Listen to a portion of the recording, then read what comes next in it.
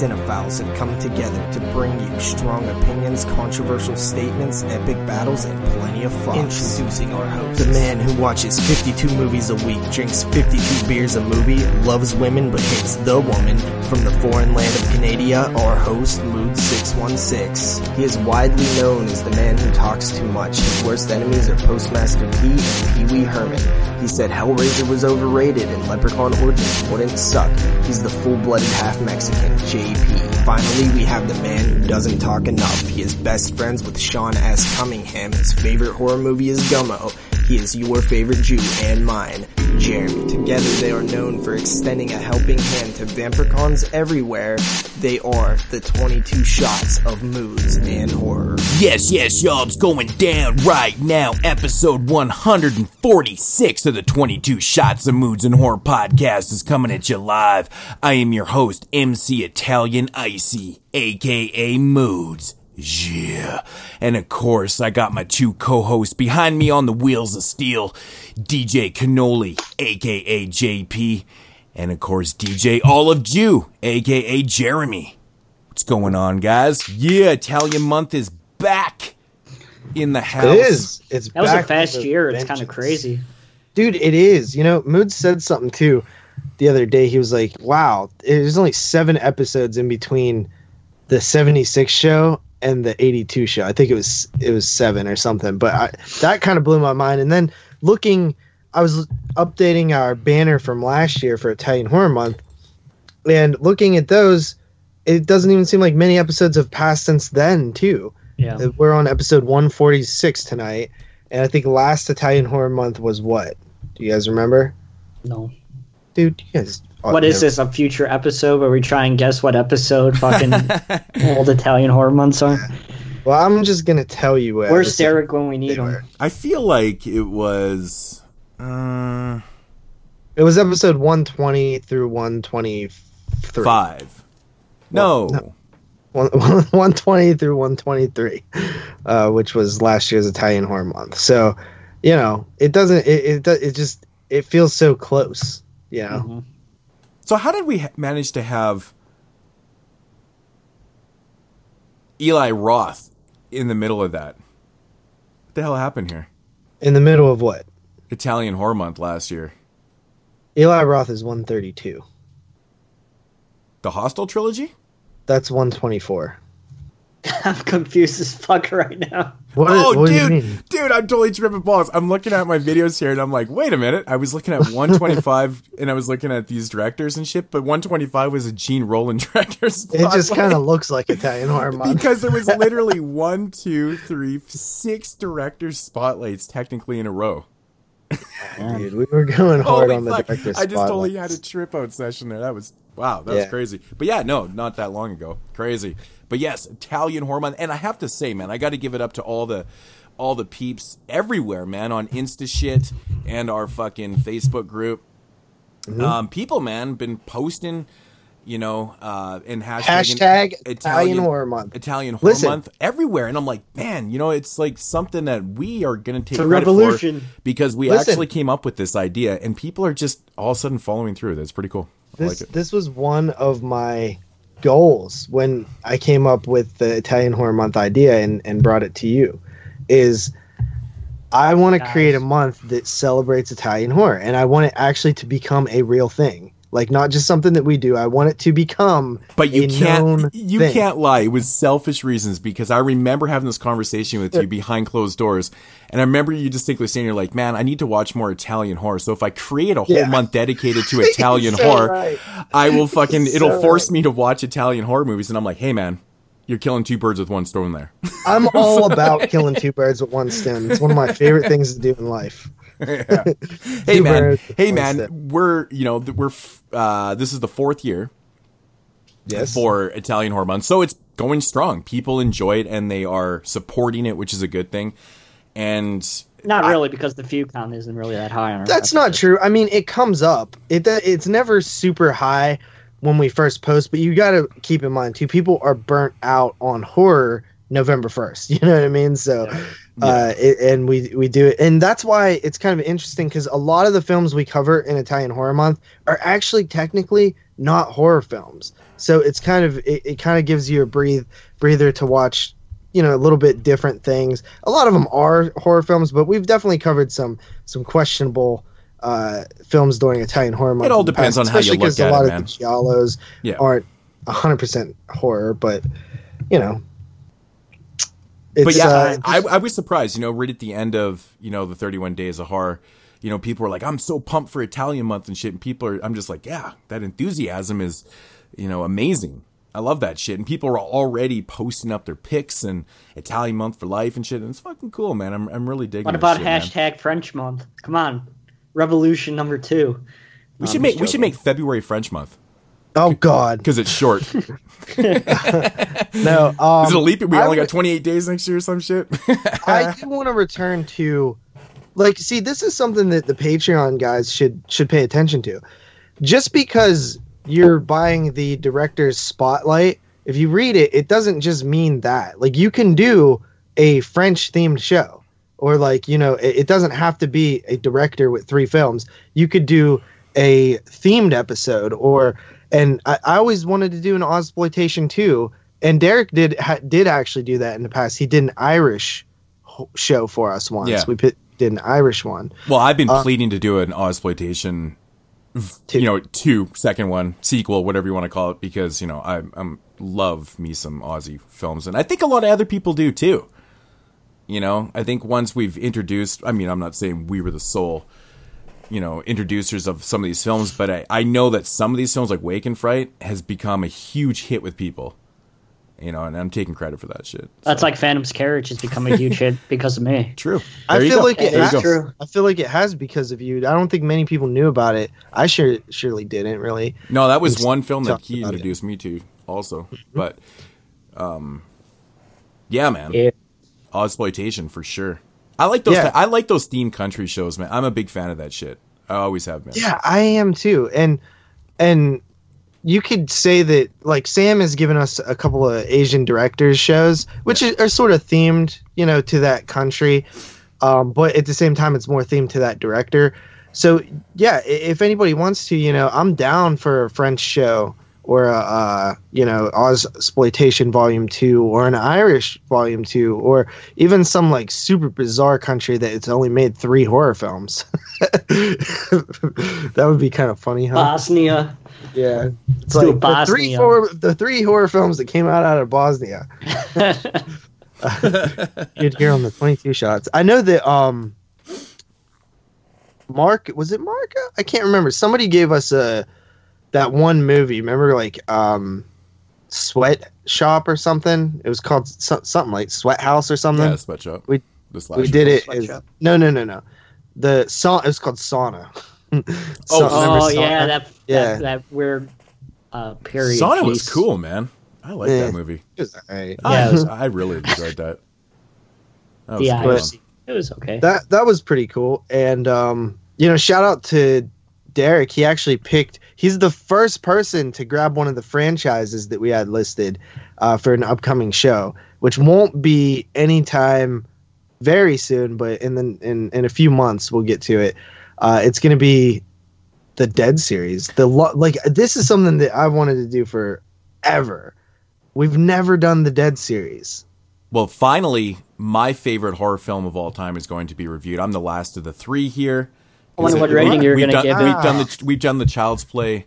We've done the Child's Play franchise. We did the TCM franchise, and now we're doing the Dead franchise, which is super fucking cool for me.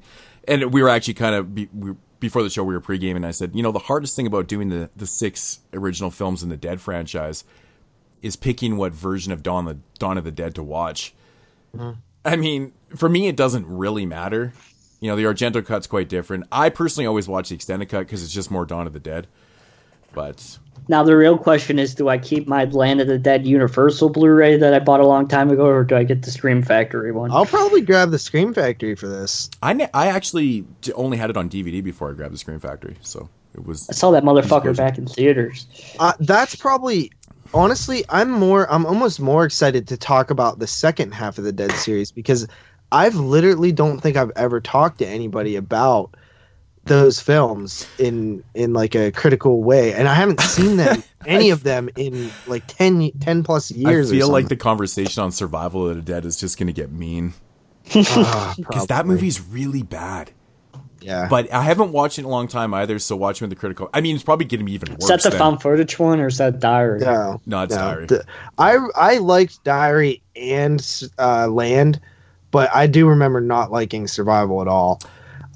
They did maybe there'll be some like special features or something I could dive into and kind of see. Maybe we could talk where George's head was at or something like that. So who knows? Try to keep it a little more positive. I've always been a big fan of Land of the Dead, man. I think that movie is pretty fun. I said the same thing. I said that Land of the Dead is one of those movies that now that time has passed, what did you hear about Land of the Dead when it first came out in the first couple years after? It's trash, right? Now it seems like people like, and I liked it from the beginning like you did, Moods, but it seems to have that Halloween 3 effect where now people are coming around and being like, you know what? This was not a bad attempt to continue the Dead series. This is actually a pretty solid movie with some cool social commentary in it. It is a George Dead film. It just didn't have maybe the money that you expected, or a little later in his career. But when you really look at it, it has the same themes and everything that all of his films had before that. Yeah, and you can just see the budgets on his film because he started making his films in Canada, and then Diary of the Dead. For me, the most frustrating thing about Diary of the Dead was the fact that I felt like George was always a person that I felt would never conform to bullshit. He was always trying to tell his own views and shit. And by doing a found footage film that was of the times, and everybody was doing found footage films, and I was almost ashamed for him, to kind of conform to doing something that was popular at the time and not really being George himself. And it was a frustrating thing. But the movie itself, I hated when it first came out, and it was for selfish reasons. I was like, dude, George, like, you're conforming to this bullshit. And I'm not all about that, but it just kind of annoyed me that George has always been kind of his own person, his own thing. He always has his own ideas and does his own thing because he usually doesn't give a fuck about anything. But when the found footage film came out, it was frustrating as hell to me. I was like, really? Like, there was 100,000 movies that came out that year, and like half of them were fucking found footage films. And I was like, this is crazy. And but I got past that, and I actually went back and watched it a couple times. It's not as bad as I remember it being. He's Here's got some the thing social about commentary that, though.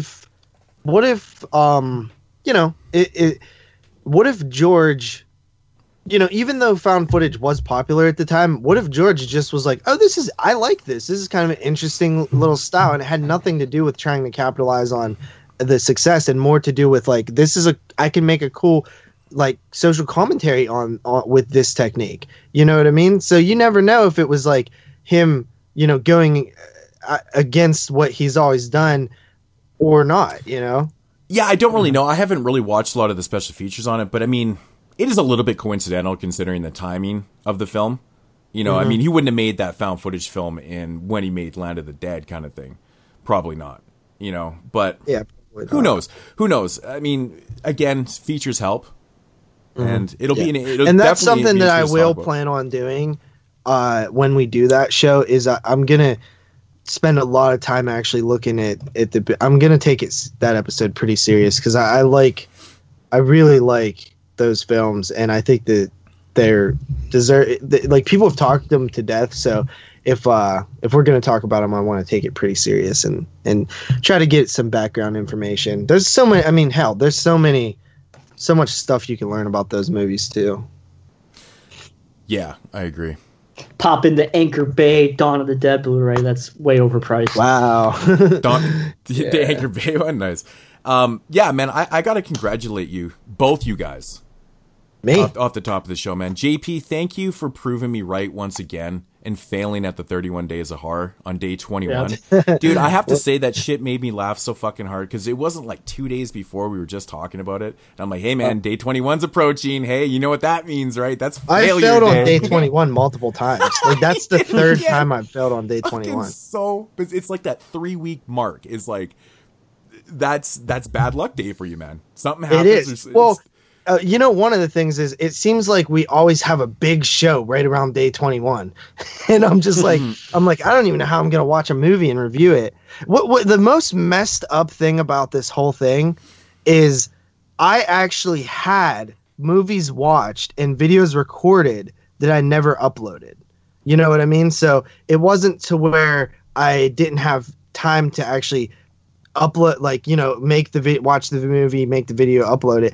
I actually just got really lazy. The first night my camera was dead when I got home, and you know, it was just a mess. But I still have I have most of the things done right now. I just need to upload them. But yeah, it just, you know, and hey, listen, I passed last year. That was a huge feather in my cap. So I'm like, well, you know, I could take a few years off of passing again. I actually had a lot of damn fun this year. It didn't feel hard at all. I'm definitely doing what you said next year about pre-recording all of my videos before 31 days, so I can truly just enjoy. Dude, we usually take a lot of time off in the summer, just record a That's video what here I'm and gonna there. do. I'm gonna go buy Halloween lights. I'm gonna set up and make it look like Halloween. Yeah, but you say you're gonna do that for like the year roundup shows, and you never do it anyway. So What do you mean? You say you're gonna like watch a shitload of 72 films before we do the show. I did watch a shitload. How many 72 films have you watched? 2. Moods, how many have you watched? More than you thought, huh? I haven't watched one since we've announced the 72 show, but well, we all know Brandon's probably at like 47 or something. I've seen a lot. I'd say you got the list. I've seen a lot of them, but I think that is going to be an interesting show. Yeah, honestly, dude, I was looking at you know how I was down on the 70s, right? I actually like quite a lot of films that came out in 72. Yeah, not gonna lie. Well, I have a feeling this might be a very, very diverse top 10 list. Which was not the case with 82. Yeah, there was a lot of repeats for sure. No, for sure. The most ever, I think. And on that note, I want to congratulate Jeremy for having the most popular I finally won list for 1982. He definitely got a lot of pity votes there. And actually, I don't know how. Somebody made a funny ass comment. I don't know who it was. Maybe it was Sam. Somebody's like, Jeremy won because he had a non-horror film on there, and that shit made me laugh. But you know, me and Brandon had purposely left off Class 84, and I get it. You know, it is what it is. But yeah, Jeremy won. I purposely left it off too, and it wouldn't have made it if I did leave it in. Yeah. So. Dude, it's weird. Like, I don't know. That was one of the shows. I think we had. I'll do the math later, but I think we had the most repeats of all time. As in, like, if you count every unique film on a list, like some years obviously have a lot more than others. 96 had a lot of the same. 86 had a lot of the same. 2002 even had a lot of the same. But I want to say that this might break the record for the most of the same. But I'll do an official count later.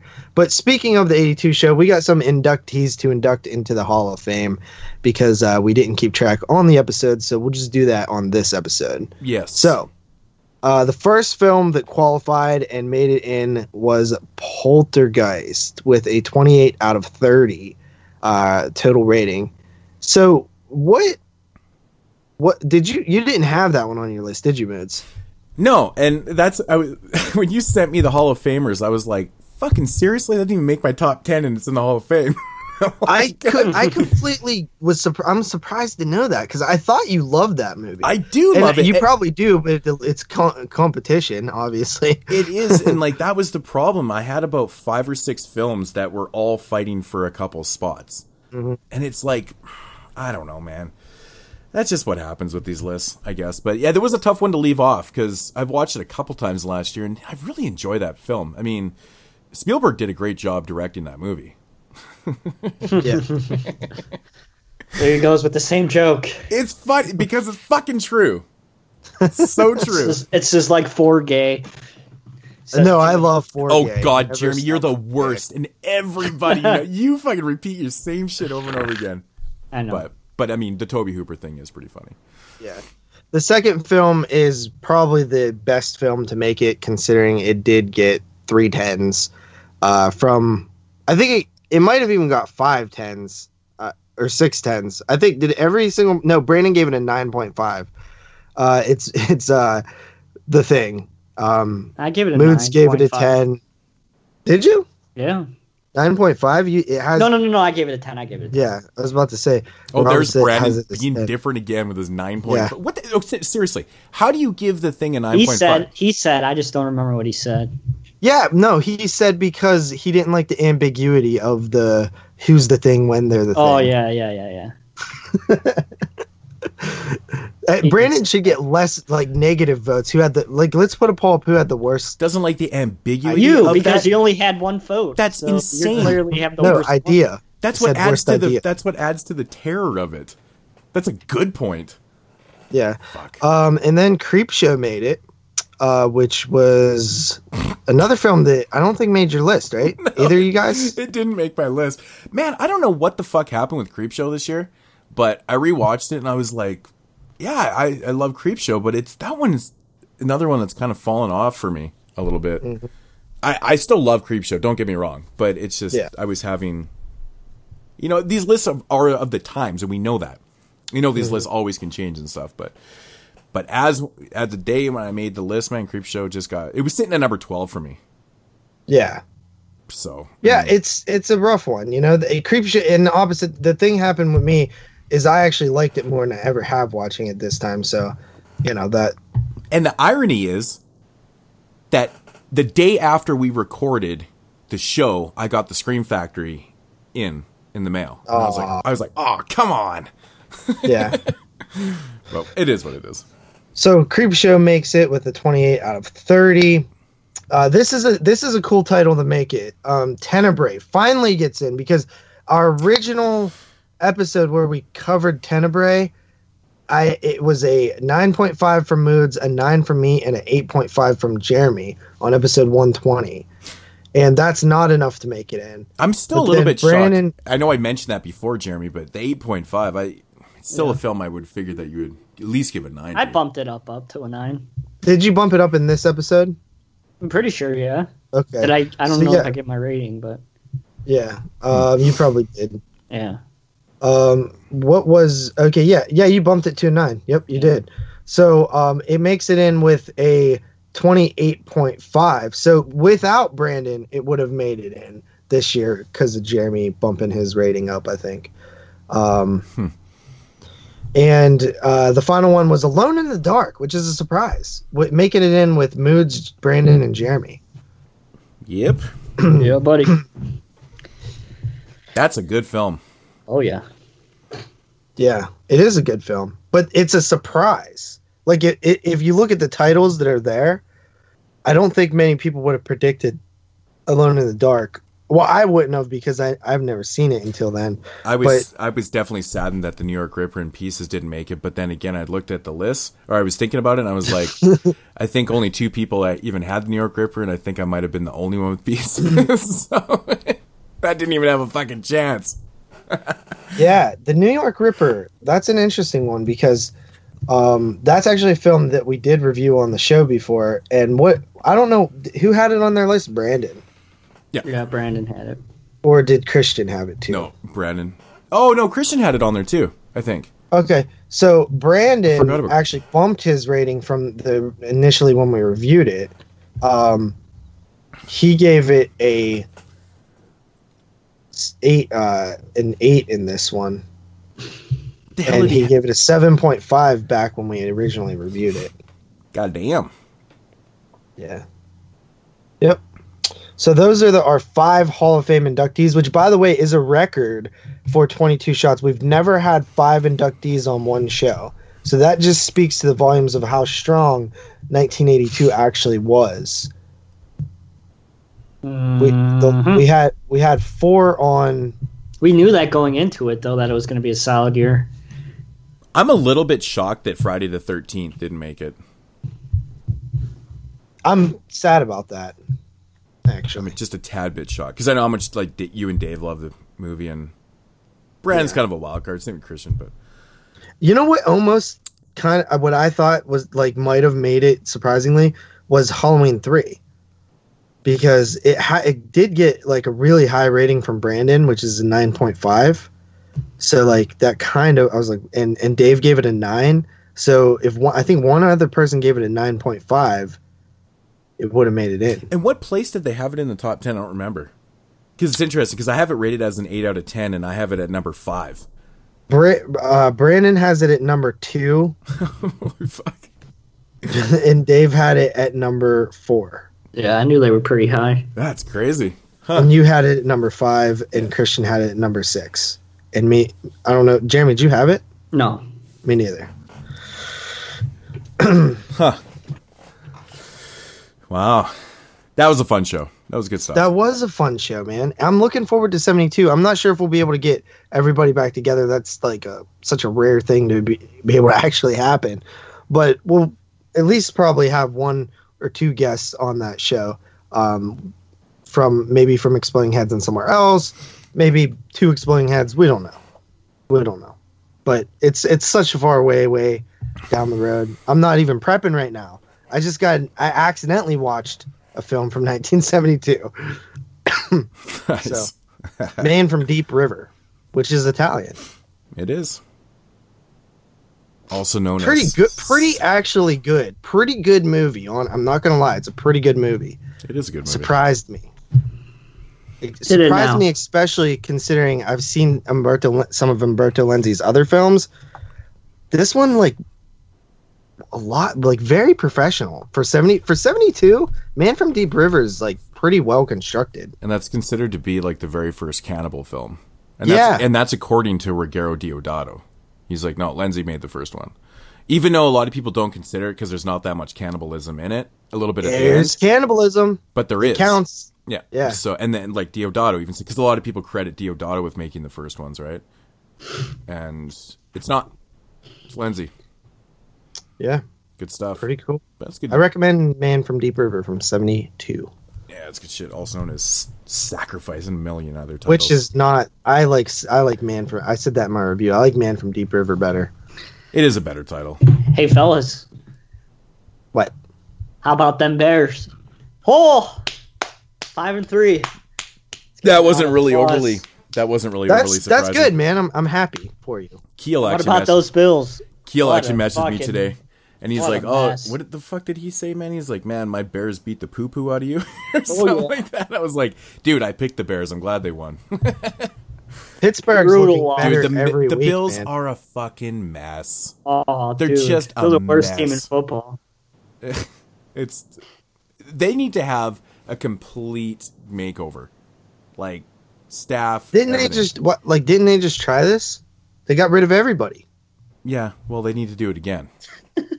Shit ain't working. They need to start firing people, man. I know, it's just, this is bad, man. It's fucking bad.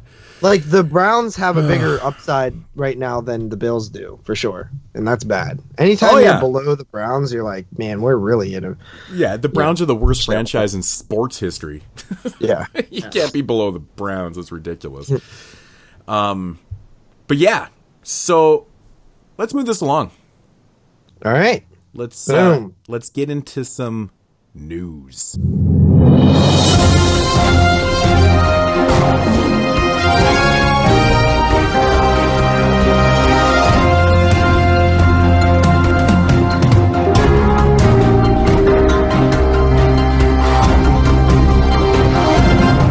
do it live. Okay. We'll do it live. Fuck it. Do it live. I'll write it and we'll do it live. Some newsity news. Okay, first little bit of news. I just wanted to talk about this because I thought it was great. Thought it was some good news. We got a teaser poster for Leprechaun Returns. And I thought that was awesome. And you're a fucking asshole. You did not announce that it was supposed to come out this year when we talked about it on the show. No, but Sci-Fi did. No, I don't remember them talking about it. When that trailer came out, they said coming to Sci-Fi Channel next year or something. Oh, great. A Leprechaun sci-fi film. Yummy. No, but it will be arriving on digital and on demand December. Yeah, this is actually earlier than expected. So I don't think it's actually playing on the Sci-Fi Channel. It will in March. That's when they said it would. Are you kidding me? We have to do another franchise roundup show, and now 2 of the films are going to be Leprechaun films? Yes. I'm excited. I don't know, man. I don't even know how to, like, should we just do... I'm not sure how I feel about that. Should we just do Leprechaun 1 and 2, like, or the Genesis and... Ooh! Or could we do a Leprechaun themed show and do Red Clover with it. Yeah, we'll do that in March. Yeah. There's 3 more Hall of Famers. Really don't. Actually, Red Clover is not that bad. It's probably better than those Leprechaun films. They don't make a lot of damn St. Paddy's Day themed films. Yeah. It's kind of a shame. Yeah. I didn't mind Origins. It's not a Leprechaun movie, but it's not a bad little creature feature. It's just annoying that they called it Leprechaun. Mm-hmm. Well, As for Red Clover, it was okay. Maybe in 20 years or 30 years, it'll be the Halloween 3 effect. Everyone's going to be like, dude, it's fucking so good. If you just forget Leprechaun, you know. It's a good creature feature. So this Leprechaun, this new one, Leprechaun Returns. Really original title. Yeah. Is actually a sequel to Origins the original. and Returns. These are so original. Oh, wait a minute. What? Yeah, it's a sequel to the original 1993 Leprechaun. Whoa. Yeah, did you see the poster? No, I didn't. It's the Leprechaun all gross looking climbing out of the well. So it's a sequel to part 3, did you say? No, to part 1. Oh, The to part original. 1. Yeah. Okay, so Why the hell would it be part 3? That's just retarded. Well, the Leprechaun franchise is all over the place in Well, time. that's Yeah, what I'm guess saying. what? This is I have a the brilliant only idea, direct guys. sequel in I the wanna do entire a new- series. I want to do a new Leprechaun film, but guess what? No. It's going to be a sequel to part 3. Well, it's because they're trying to, separate, that I mean, stupid it's ass directed Leprechaun by in the space. Abstract 6 guy, so it could be okay. Oh, really? Oh man, this is That's okay. Stephen Kosnowski's I'm on board. directing it. So this is the hip thing to do right now. Make a sequel to the original film like so many years later, Halloween. Yeah. So, wow. Okay. So my question is this: like, at first everybody was like, "This is a made-for-Sci-Fi Channel film," but it might not be because it's being put out by Lionsgate on digital. Mm-hmm. I don't know, but Maybe that's pretty Sci-Fi crazy just that got the airing Void- rights for it or something. Yeah, maybe the Void's Steven Kostansky. That's pretty cool, though. That's a good director attached to a Leprechaun film. This could be the greatest Leprechaun film. It could ever. be like I'm guess what, excited guys? because It could be like the new Puppet Master. Yeah, it could be. Good, yeah. Yeah, you never know, Listen. man. I mean, well, look at the last shit, man. Like with the Void and stuff. You get a little bit of a budget and turned out pretty fucking good. I love Leprechaun. So here's the plot. The deadly wisecracking Leprechaun is back in all his gory glory. When the sorority sisters of Alpha Upsilon decide to go green and use the old well as their water source, they unwittingly awaken a pint-sized green-clad monster. The Leprechaun wants a pot of gold buried near Why the the sorority fuck house. is a sorority using a But fucking well? first, How the hell do they he not must- have running water? Well, he just told you that they wanted to go green. That's retarded. Must recover his powers with a killing spree, and only the girls at the AU can stop him. Who the fuck This is going to sounds pump their water? ridiculous. You wake up in your sorority all fucking hungover, and you got to go pump your water. Fuck that No, shit, man. this is even what's more stupid. Kind of is that we know that the original Leprechaun farmhouse was in it was kind of secluded. Who the hell builds a sorority house where that was? Yeah, well, because they're generally close to the actual school they're going to. Yeah. That makes no sense. It would make more sense if a group of sorority girls went out to an old farmhouse for the weekend. No, but that Right? that's too generic. I don't know if that's more generic or less. I think it's less generic. I don't know. It might be more generic, but definitely less convoluted. Well, guess what? It's only 4 weeks away, so I guess we'll find out. Is it seriously? I'm actually gonna buy it. I'm gonna rent this. Yeah, it's 4 weeks away from. This could Today. make this No, could next really week. listen. 5 weeks This away. comes out December 11th. We're recording the end of the year show. This is a must watch. What? This is a must watch because the end of the year show is like 2 weeks after that, 3 weeks after that. So It's 5 weeks from Tuesday. I'm think- gonna have to watch this. I'm a little bit worried that they're not thinking this shit through, man. I mean, why release it in This could December impact lit. for the end of the year? I understand, they're like, oh yeah, all the people, they got to watch every goddamn movie, to make their top 10 list or whatever. I doubt they're That's- thinking about that. I know, I was just totally fucking around. But anyways, But like, why not wait a couple months, hence It is 3 such months, a weird time and release to it in March, for the actual special occasion of St. Patty's Day. I mean, it's kind of related, because right? here's why. It's because they're going to release it on demand on December 11th, and then they'll drop a DVD or Blu-ray in March. But still, I mean, it's out there. It's like Christmas time, and you got leprechauns running around and shit. Like, I don't Hey, get that either. It It's is better weird. than it's better than the Elf sequel. I'd rather have leprechauns than elves. dude, I puked in my mouth a little bit when I saw that. The real question here is how many Leprechaun movies are going to make my top 50 of all time? 1, Leprechaun 3. I don't know. God damn, I don't know. But no, seriously, Leprechaun Returns. I just like the series, honestly. The Leprechaun doesn't look half bad. There's a picture of him up there. So we'll see what it's like. The plot sounds like they're going for 100% cheesy and ridiculous versus, the mixture of tones which you get in the first 3, which I think are horror films, but they have comedy to them. This one sounds like pure comedy. It does. Going green in a sorority house? Nobody in today's world is ever going to agree to that shit.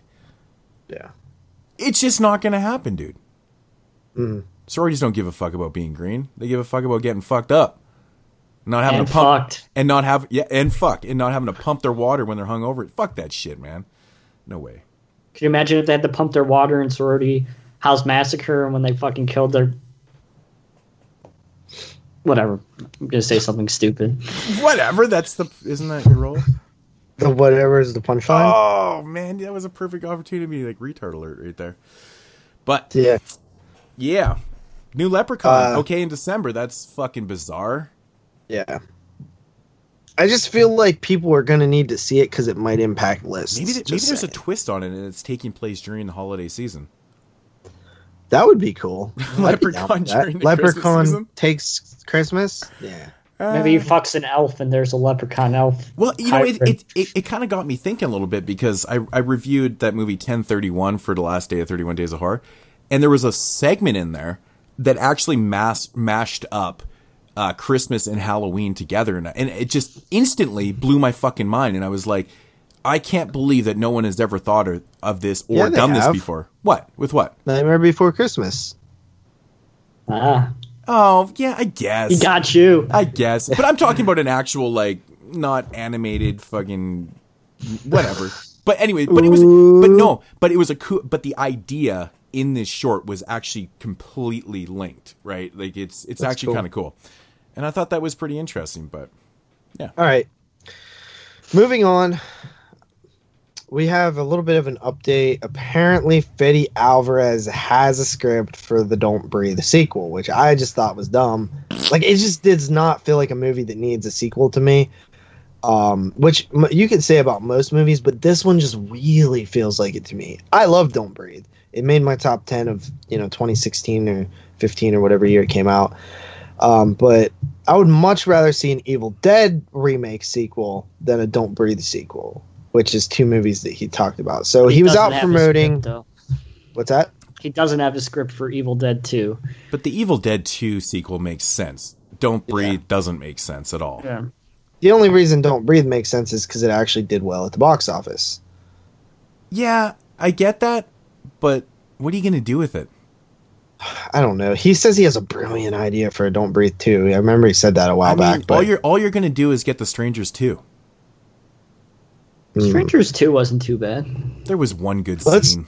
you can watch. No, dude, Strangers 2 was good. It was not great, but it was solid. It was okay. The worst part about Strangers 2 is you look at it and you're like, this could have been so much better, dude, if you just zigged when you zagged.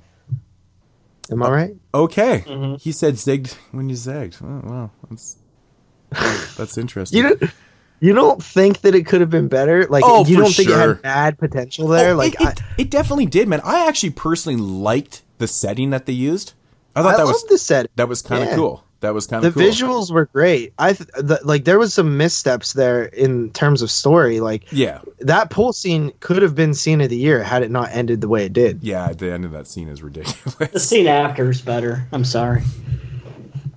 Even the end of the movie was kind of ridiculous the on fire truck coming down the bridge is fucking awesome. It did have a very visual like sense to it. Like I liked that about the movie. It had. And you could see the bag. You could see the bag man in the car, and the fucking car's on fire, and he's driving it down the fucking bridge. That seems badass. All right, guys, I get the point. I think "Don't Breathe" is going to be okay then. The sequel. All right, hey, so I'll not continue watching. Yes. Well, I don't know. It just seems like I don't know. You'll watch it. What for sure? I'm curious. Yeah, we'll definitely watch it. Yeah, he says, okay, so he was out promoting The Girl in the Spiderweb, which is his new film, and he said that basically he wants to do both of those films eventually, and he says it doesn't mean that we won't make them, and that I make them might not be that I'm directing. That was a weird way to say that. Wow, that was really wordy. But I might be producing. They're just ideas right now, nothing to announce officially. We do have a script for Don't Breathe 2. That's the only difference. We don't have a script for Evil Dead 2, but we do have a script for Don't Breathe 2 that we wrote. So once I'm done with The Girl in the Spiderweb, we're going to start thinking of ways to bring that story to the screen, me directing or me producing. It really depends on the time that we'll have. I'm particularly excited about that because it's really different sequel. When it comes to sequels, it's very different approach, and I'm excited about that. I mean, that sounds good, right? Like, it's very different. So we're like, how can you make a Don't Breathe sequel? Well, you just don't make Don't Breathe. You just make something else. You know what I mean? Where the fuck is The Collector 3, goddammit, if they're fucking gonna make... I don't know. I'm thinking about sequels now. I still haven't seen the Collector 2. Yeah. Where's that? I thought Laid to Rest 3 was in the works. For real. Yeah. Like, I don't know. This Collector film's pretty good, though. Yeah, they're good. I like them. And they were theatrical. Fuck yeah. All right. So this next bit of news is a little bit of hometown news here. I want to throw this in there. It was on Bloody Disgusting. Basically, Bloody Disgusting says, we recently teamed up with the George A. Romero filmmaking program and Tom Savini's special makeup effects program, both offered by Pennsylvania's Douglas Education Center, to bring the new horror web series titled Flicker. The series features episodes directed by Robert Tennell, Tina Romero, that's George's daughter, and Tom Savini. We're extremely proud to be part of this series, which you can now watch on bloodydisgusting.com, or I think it might be on their like Twitter, Facebook. Well, maybe we'll have more success than the retro screening series. Yeah. So Flicker was developed as a student production from George Romero's film school and Tom Savini's special effects makeup program at the Douglas Education Center, a career school near Pittsburgh, Pennsylvania. The students worked under the guidance of the industry's pros, including the series directors Tom Savini, Tina Romero, and Robert Tennell. The episodes are designed as small, bite-sized chunks of horror, wherein we follow the exploits of the Flicker. Really. That wasn't a sound effect. I just want to interrupt and say, happy birthday to Tom Savini. He's 72 and he looks great. Yeah, he does actually. It's crazy. That body is amazing. It's besides crazy. His hard nipples. That guy's in great shape, man. I just couldn't believe those pictures. It's insane. It's fucking fart. Okay. Sorry, JP. ahead. I know he's not amused, but no. I'm not. Here's my fucking chair. I need to WD-40 this thing. That was not your chair. Yeah. Get the fuck out of here. Anyway, so basically it's a pretty cool little short series that was made around here with my coworker. She helped on it, which is pretty cool. Did some makeup effects and stuff like that. They had a big premiere that I couldn't go to because I was actually working for her, so she could go. But they had one of the professional wrestlers from that she made like the mask for there from WWE, Tom Savini, a bunch of people. There was some other people. I think Doug Bradley was there. But you met Doug Bradley. Too bad you didn't know who the hell he was. I know, right? But I just thought that was cool. This is all happening right down the road from me, and it's cool that this filmmaking school seems to be getting bigger and better every year, as well as the special effects side of things. A lot of talented people coming to this area to go to school and eventually leave this area and actually are becoming successful people. So it's cool. And you guys can check it out. It's pretty cool short series, honestly. Like I watched them. They're really neat. They look super retro. Like obviously the idea behind it is that they're old, like super old. But yeah, it's pretty cool. So that's that. Good shit. After that, apparently there's an officially licensed, long unproduced sequel to Night of the Living Dead coming from the original team. So weird. Yeah, it's it's like, well, I don't even really know what that. What does that mean? The original team? I guess Russo, right? I mean I guess from the last people alive. Yeah. Yeah, whatever. Never will happen.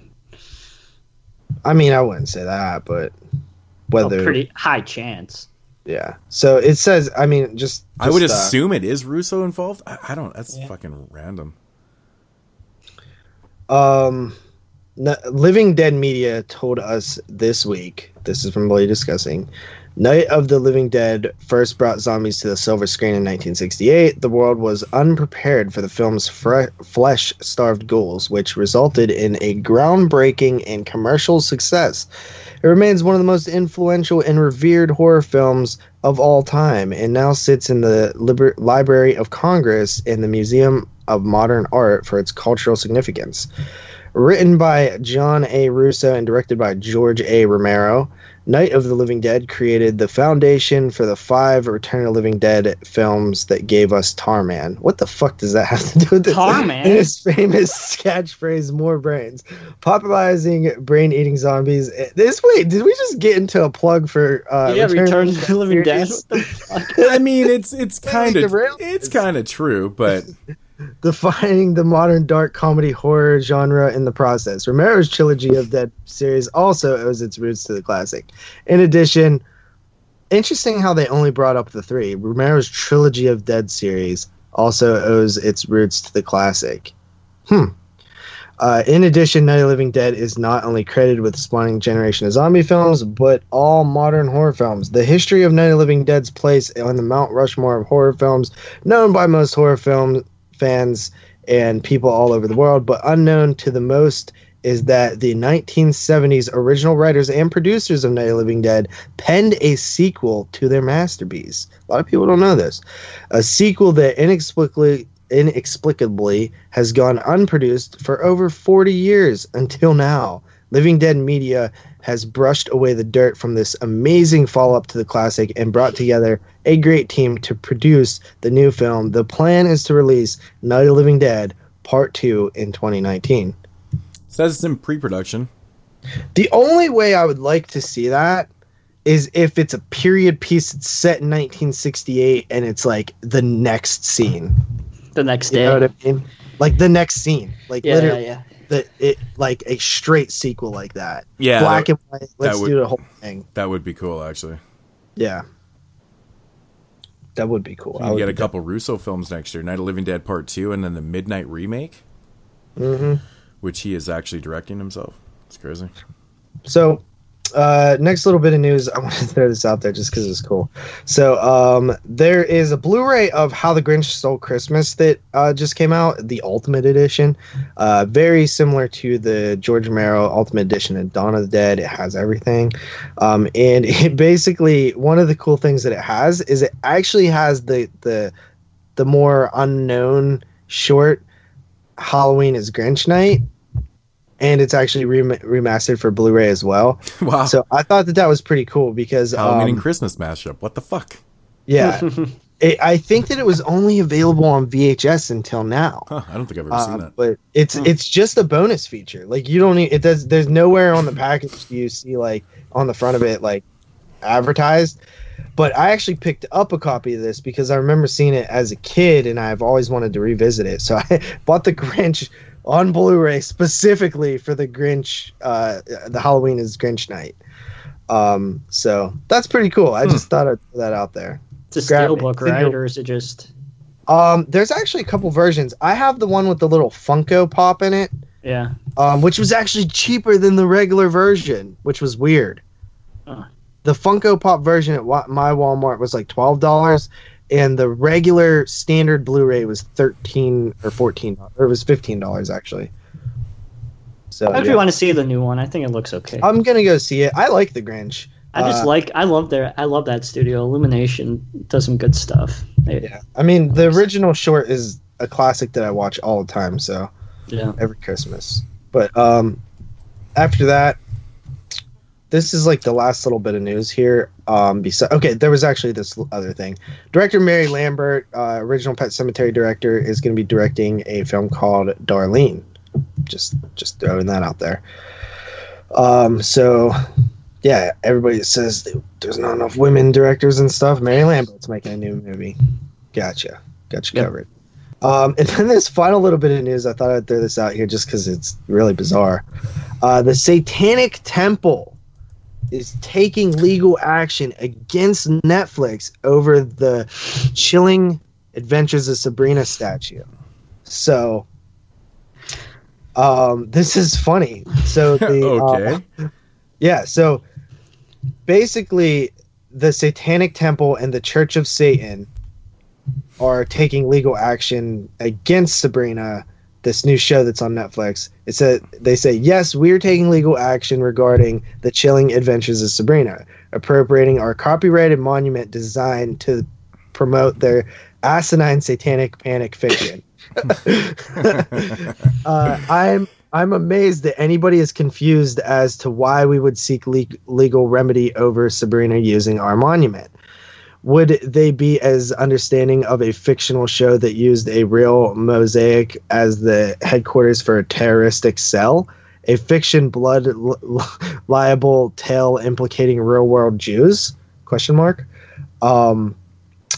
Then the guy Graves tweeted, I want them to take it out. It looks like CGI to begin with. I don't know how much work it takes, but I simply refuse to have. Oh my god! I'm looking at their website, and there's a section called After School Satan, and they're trying to sell a book called The Satanic Children's Big Book of Activities, and you can buy it at shopsatan.com, and it's only $5.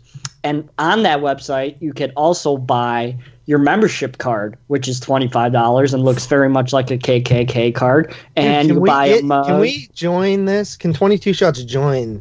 Can we get a card? Yeah, it's $25. Okay, maybe we should. And we could join them at the Satanic Temple in Salem, and it's open only to members. So we could go to Salem and go to a Satanic. I'm on board. Yeah. Do it. Me too. So I have actually looked at the picture here, and yes, it is like the exact same monument. Like they copy it pretty directly.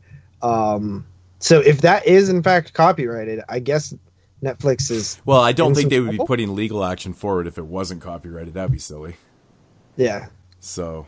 Oh yeah. By the way, the temple's only open September 22nd through October 26th. So. Just missed it. Just missed it. But anyway, I actually watched The Chilling Adventures of Sabrina, which is a reboot of sorts to Sabrina the Teenage Witch. And I gotta say, very solid show. I'm only 2 episodes in. It is, I seen an article, it's like, this is not your mama's Sabrina. And they're right. It's like full of legit, like satanic, like awesome stuff in it. You know, it's pretty fucking cool. Like it's dark. Comic. It's more dark, man. Wait, the comic? Yeah, it's based off a comic. And you read the comic. I read the comic. I read the Archie comic too, where there's an Archie comic where I didn't even know you read comics. Archie and Jughead turn into zombies. It's really good. I forgot what the name of it is. I have it in my closet, but yep. Anyway, yeah, this show is pretty solid. It's a net. Sorry, man. It's a Netflix. That was actually a really good joke. Yeah, it's pretty funny. But it's a Netflix show. It's good. Watch it. If you haven't seen it, check it out. I'm also hearing The Haunting of Hill House is really good, but I just don't have the time to get into shows right now. But I did watch the first 2 episodes of Sabrina, and I really liked it. I know it already got renewed. Yeah, it's dark. It's a cool show. What about Heather Langenkamp says she'd love to play Nancy Thompson one more time? I mean, yeah, that's. I mean, I fuck didn't really is she think it doing, was so? news, but yeah, I think it would be a good idea. Honestly, like you think about it, and you're like, well, the reason Jamie Lee came back is because she's like an actual like good solidified actress. But if you think about it, Heather Langenkamp has been in 3 Elm Streets and 1 late into the series, so she can lead that film. I got no problems with that, man. I think that would be awesome. Who Nancy is besides us. It's not like Laurie Strode. Well, everybody knows Nancy though. Like a lot of like not. It's not as big as Laurie Strode, but that's because you're talking about literally the biggest. Maybe Sidney Prescott, but Laurie Strode is the biggest protagonist in horror. Yeah, I think a lot of people just went, "Who female. the fuck is Sidney? Sidney? No. People know Sidney Prescott. Nobody knows who Sidney is. Scream, bro. Even I know that. Nobody even knows the movie Scream. Fuck that movie. No, dude, God damn it! I watched it again the other day, and it is still a perfect movie to me. You guys should watch History of Horror. Eli Roth. I am watching it. It's fucking awesome. It's awesome. I don't think I have the channel, man. To be honest, AMC.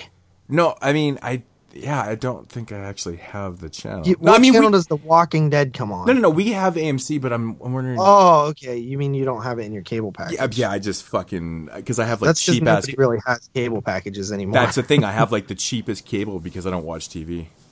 So, but I'm pretty sure we got AMC though. Yeah, pretty but good. It is good though. It is good though. I like it. I think people are hating a little bit too much. It's not made for fucking the hardcorest of hardcore fans. Yeah. You know what I mean? People were like, they didn't even mention Bay of Blood or something. And yeah, they actually do. But I'm saying like they don't. Like people are acting like it's supposed to be this thing that is gonna teach hardcore fans about horror. No, dude, it's a nice little gateway for people who are fucking watching that shit, you know, on like AMC. The Walking Dead. Yeah, like it's not gonna be the most in-depth like underground shit that they're talking about. Mm-hmm. Obviously, they're talking about the classics and some lesser known. They actually do talk a lot about stuff that's a little lesser known. I noticed, but I like it. I think it's good. I'm enjoying it. So that's the news. All right. Cool. No releases, nothing? It's your job. Yeah, well... No, he usually has some Grinch, at the end. The Grinch got announced. I have a hard time keeping up with those week to week. Unless we're doing a weekly show, it's hard for me to remember when stuff was announced. So, yeah, no. I agree. No, I'm not doing the fucking release that we went through this shit, man. There's no good sources anymore, and it's bullshit, and they're always fucking wrong. So why the fuck do you ask JP to make him look like the asshole then? No, he always does like 1 or 2 releases at the end, like big ones. Yeah, it was only the Grinch. Cool. That I had. That's out now, though. Cool. All right. That's the news. Fucking thing sucks! Moving along. Let's get into some box office brawl. Let's get ready to rumble! Ding, ding. Bing, bing, bing, and bing, and bing, bong. All right. Wait, this week. Before we get into it, have we decided? Or is it ending at the end of the year and then we start fresh with another one? Or are we playing this one out? Like, how are we doing this? Playing it out. Okay. I think we should do it start it fresh at the end of the year.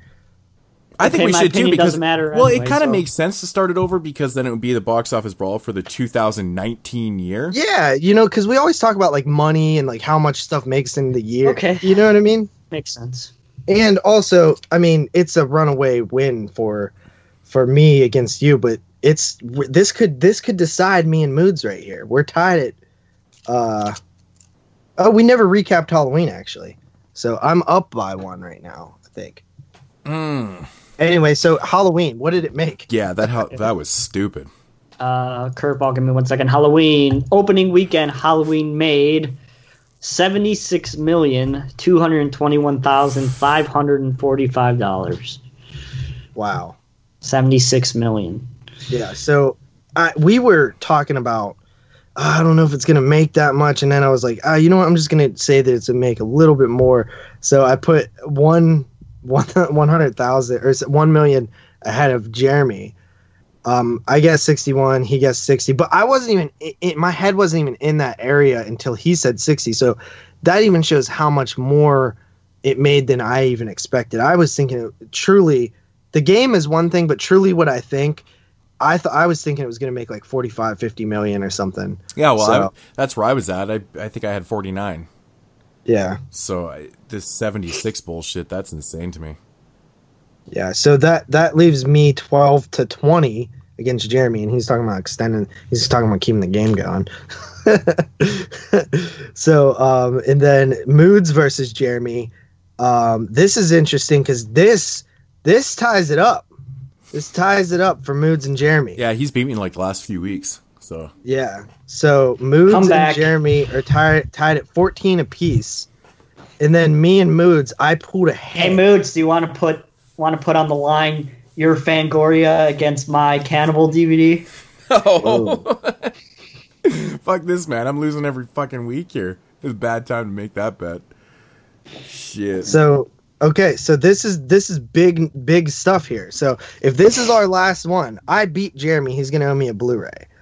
But me and Moods are tied. I might owe Moods a Blu-ray, he might owe me a Blu-ray.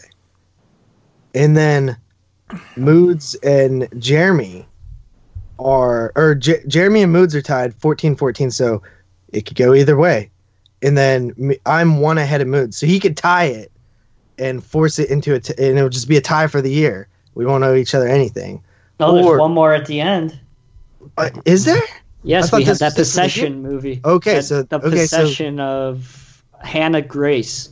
And that's a wide release. Wide release from Sony and Screen Gems on November 30th. So then there's 2 left, guys. Two left. I already know that shit's gonna bomb just by the title.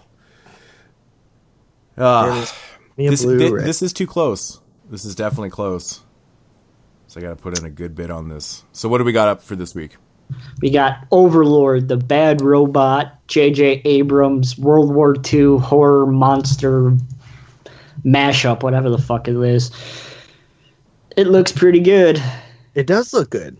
It's gotten great It's getting good reviews. It's 100% fresh, or not 100%, but it's like 90%. Yeah, certified fresh. But how is it going to do at the box office? 17 million. Wow. How many theaters is it in? That was like way over what I was predicting. 2,500. It's in 2,500.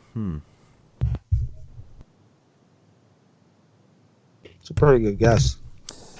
2,500. 17. Wow, that's like really high. I was not even in that ballpark, man. That's... I'm going to say 16 million. Oh, man. Okay, well, I'm going to come in about 11. All right. It's a zombie And the film. only reason I'm lower is because if it was in more theaters, I think it would do good, but 2,500, it just... That's right now, though. It could go up. It could. You said 11 Moods? Yes. All right, so this is a big game for Moods here. Yeah. I don't think it's going to do... I don't know. This is a toss-up one, too, man. Zombie film... I don't know. I don't know how people are feeling about zombie films at the moment. Not good, I don't think. I don't think so either. And I'm really surprised that Possession film's getting a wide release. It's crazy. Yeah, that is weird. Never even heard of it. Right. So as of right now, we at least have one more after this. But sometimes there's stuff that we don't notice too. So we'll see. But it is just till the end of the year. Then we'll start it fresh. Yeah, we'll do like the 2019 edition of Box Office Brawl, and then we'll.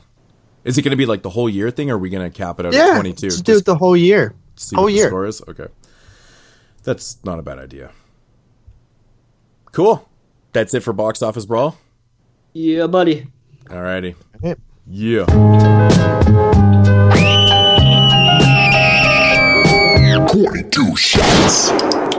All right, so moving along, JP, do you have a They Said What for us this week?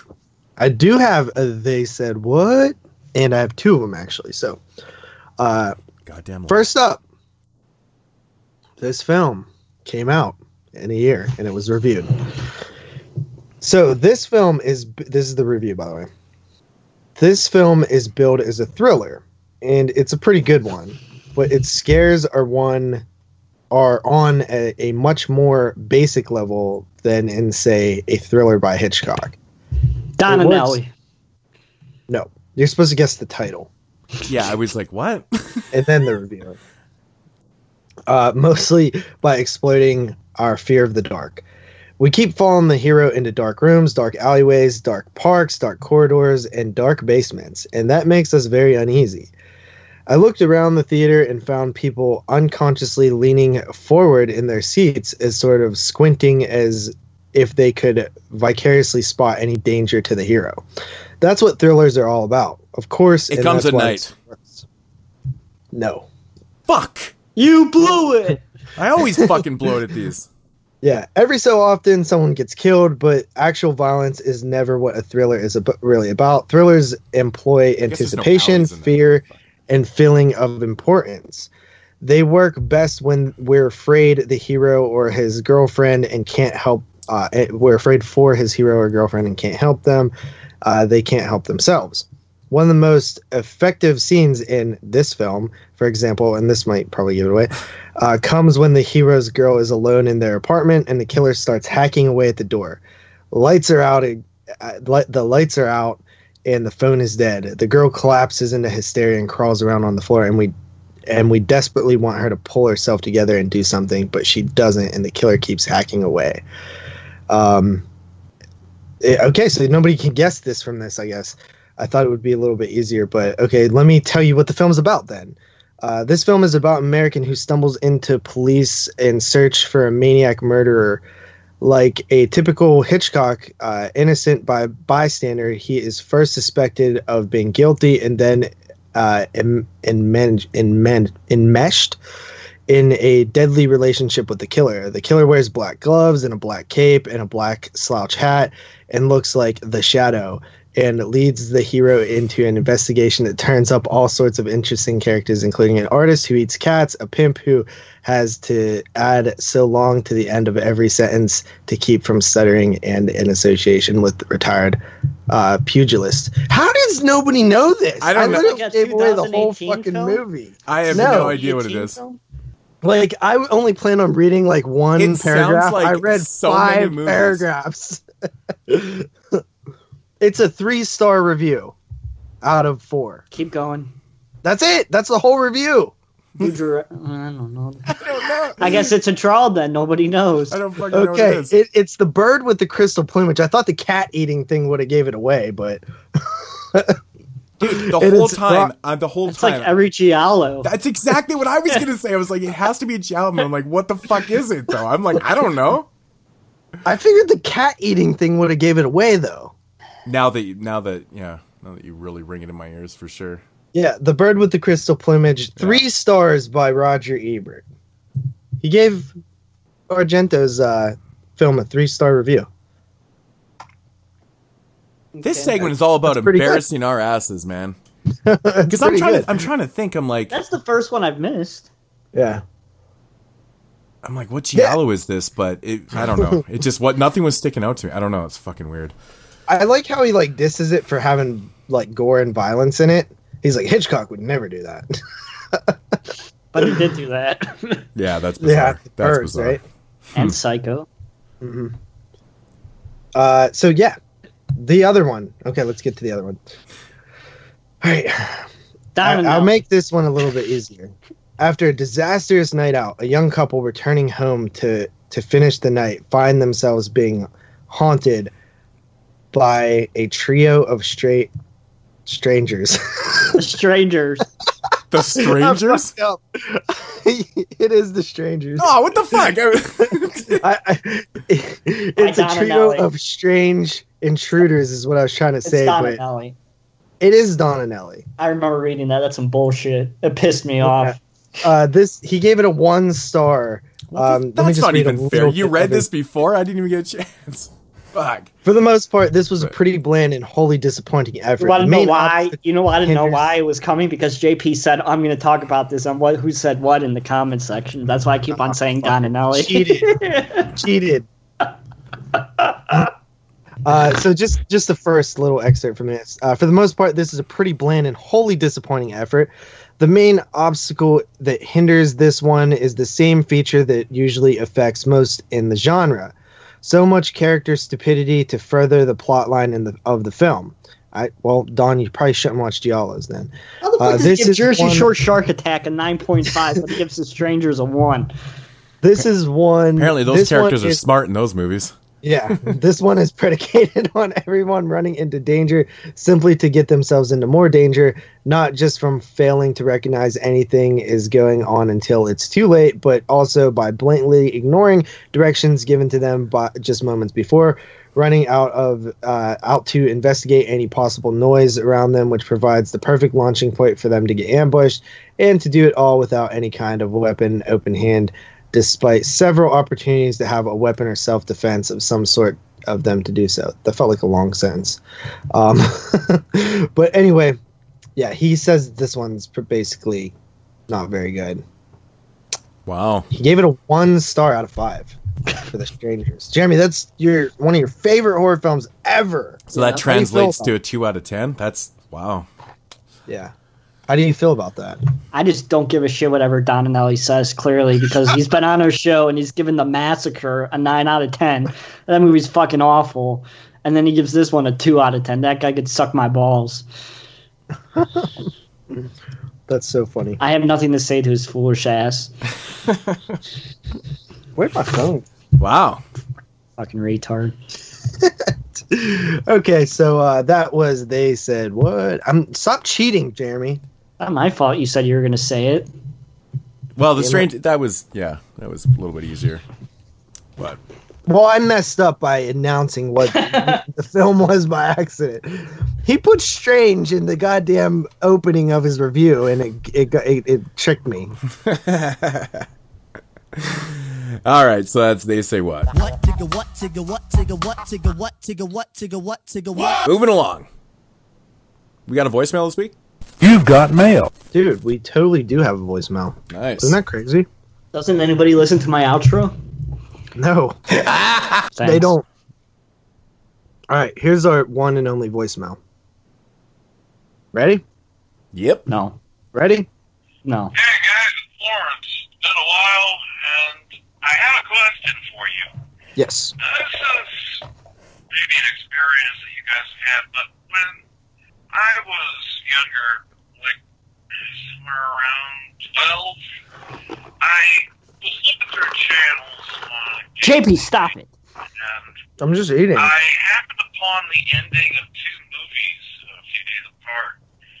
And it was only later that I found them, and they were Ticks and Ghoulies 2. Now, the first few scenes that I had for when I got involved in horror were probably those 2 movies, because these movies were unlike anything I'd ever seen before. My parents didn't really let me watch horror, so it was something I was really intrigued by. And even though the movies may be bad, I still find I love them simply because of that nostalgia factor. Have you ever had any movies where you've seen only a piece of it and you've had to hunt down those things just to see them for their entirety?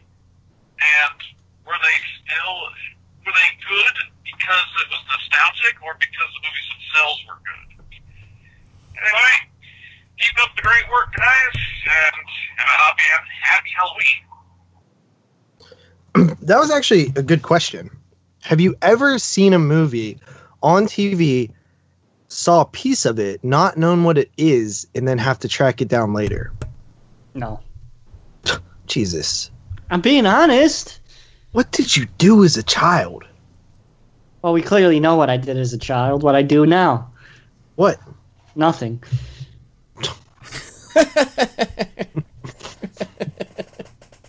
Modes, have you? I'm trying to think, Ben. So specific. See? Fuck you. He doesn't know either. Well, I'm just thinking well, specifically that's 'cause you just off gotta ask the TV. question. Specifically off TV. I mean, I you sit there and think for a second. I have so many that this has happened to me for. Because when I was growing up, there was no guide. You couldn't just see what was on, what the title was. You had to just either wait till the end, and sometimes they said it, or you had to go to like Channel 5 and watch this scrolly thing go across the screen. I remember those until it came up, but then you were missing the film. So and pay-per-view always went on those channels. yeah. Yeah. So I think that one of the ones that I could think of off the bat is a movie. Actually, this was probably one of the last times it ever happened to me. It was a movie called Dead End, and this is a film with Lin Shaye set on Christmas. It's one of my favorite. One of my favorite horror films right now. But back in like 2003, when it came on Showtime, I didn't really know. For whatever reason, there was no guide or something, and I just happened upon it. And I was watching it, and I was like, wow, this is really cool. And I couldn't find out what it was until doing some Google searching.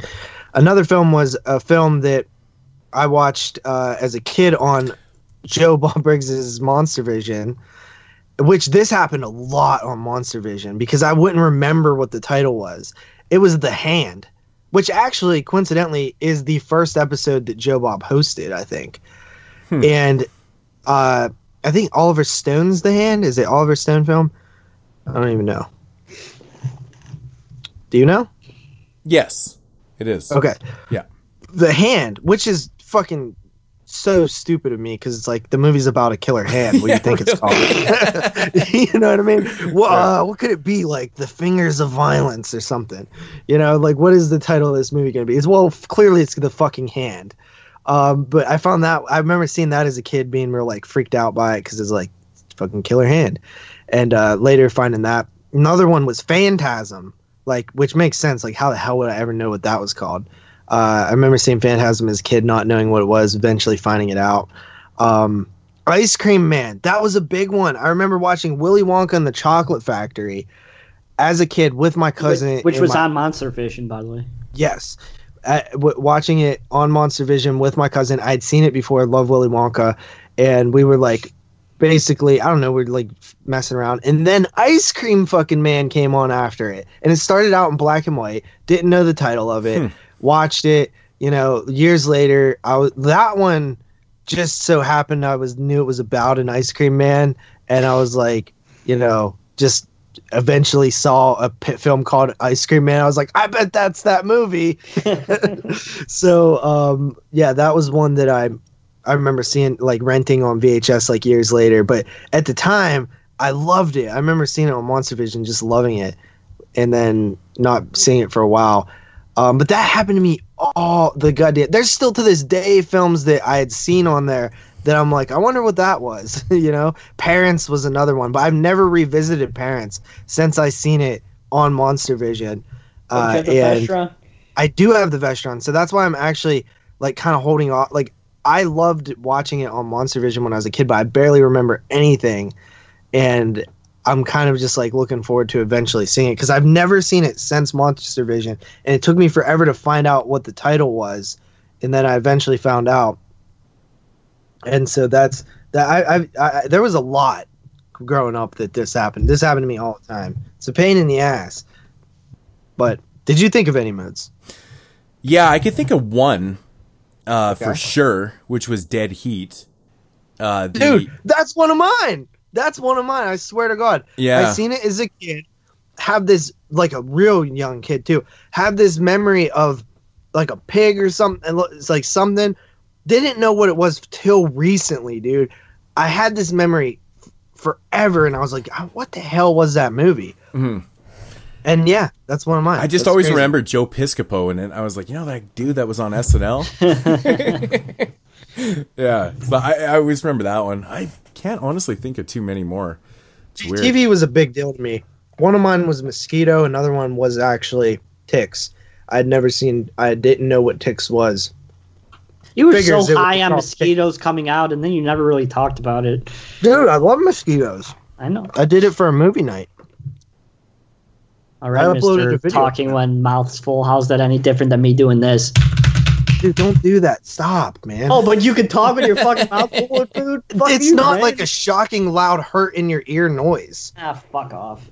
Like, people listen to the show with headphones on, dude. Oh, actually, I have another one too, man. I just thought of one. Body Parts from 1991.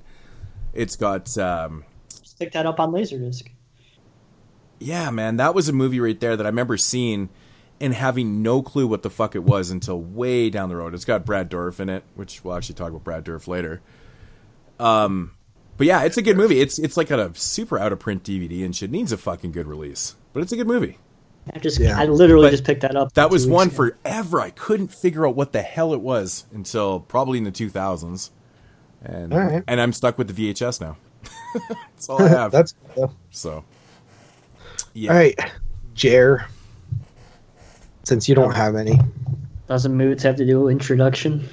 Oh, yeah, that was it for the voice. Oh, yeah, there was only one Yeah. voicemail. Okay, so cool. Well, thanks again for the voicemail. And again, man, hit us up if you want to leave some voicemails, because apparently we're answering them now. 724-426-6665. I remember that off the top of my head. Yeah. All right. Yeah. The voicemail's been back forever, but it's like when it broke, everybody was like, guess I'm never calling the voicemail again. Then I fixed it, and then nobody called the voicemail. We used to get tons of them. Yes, we do.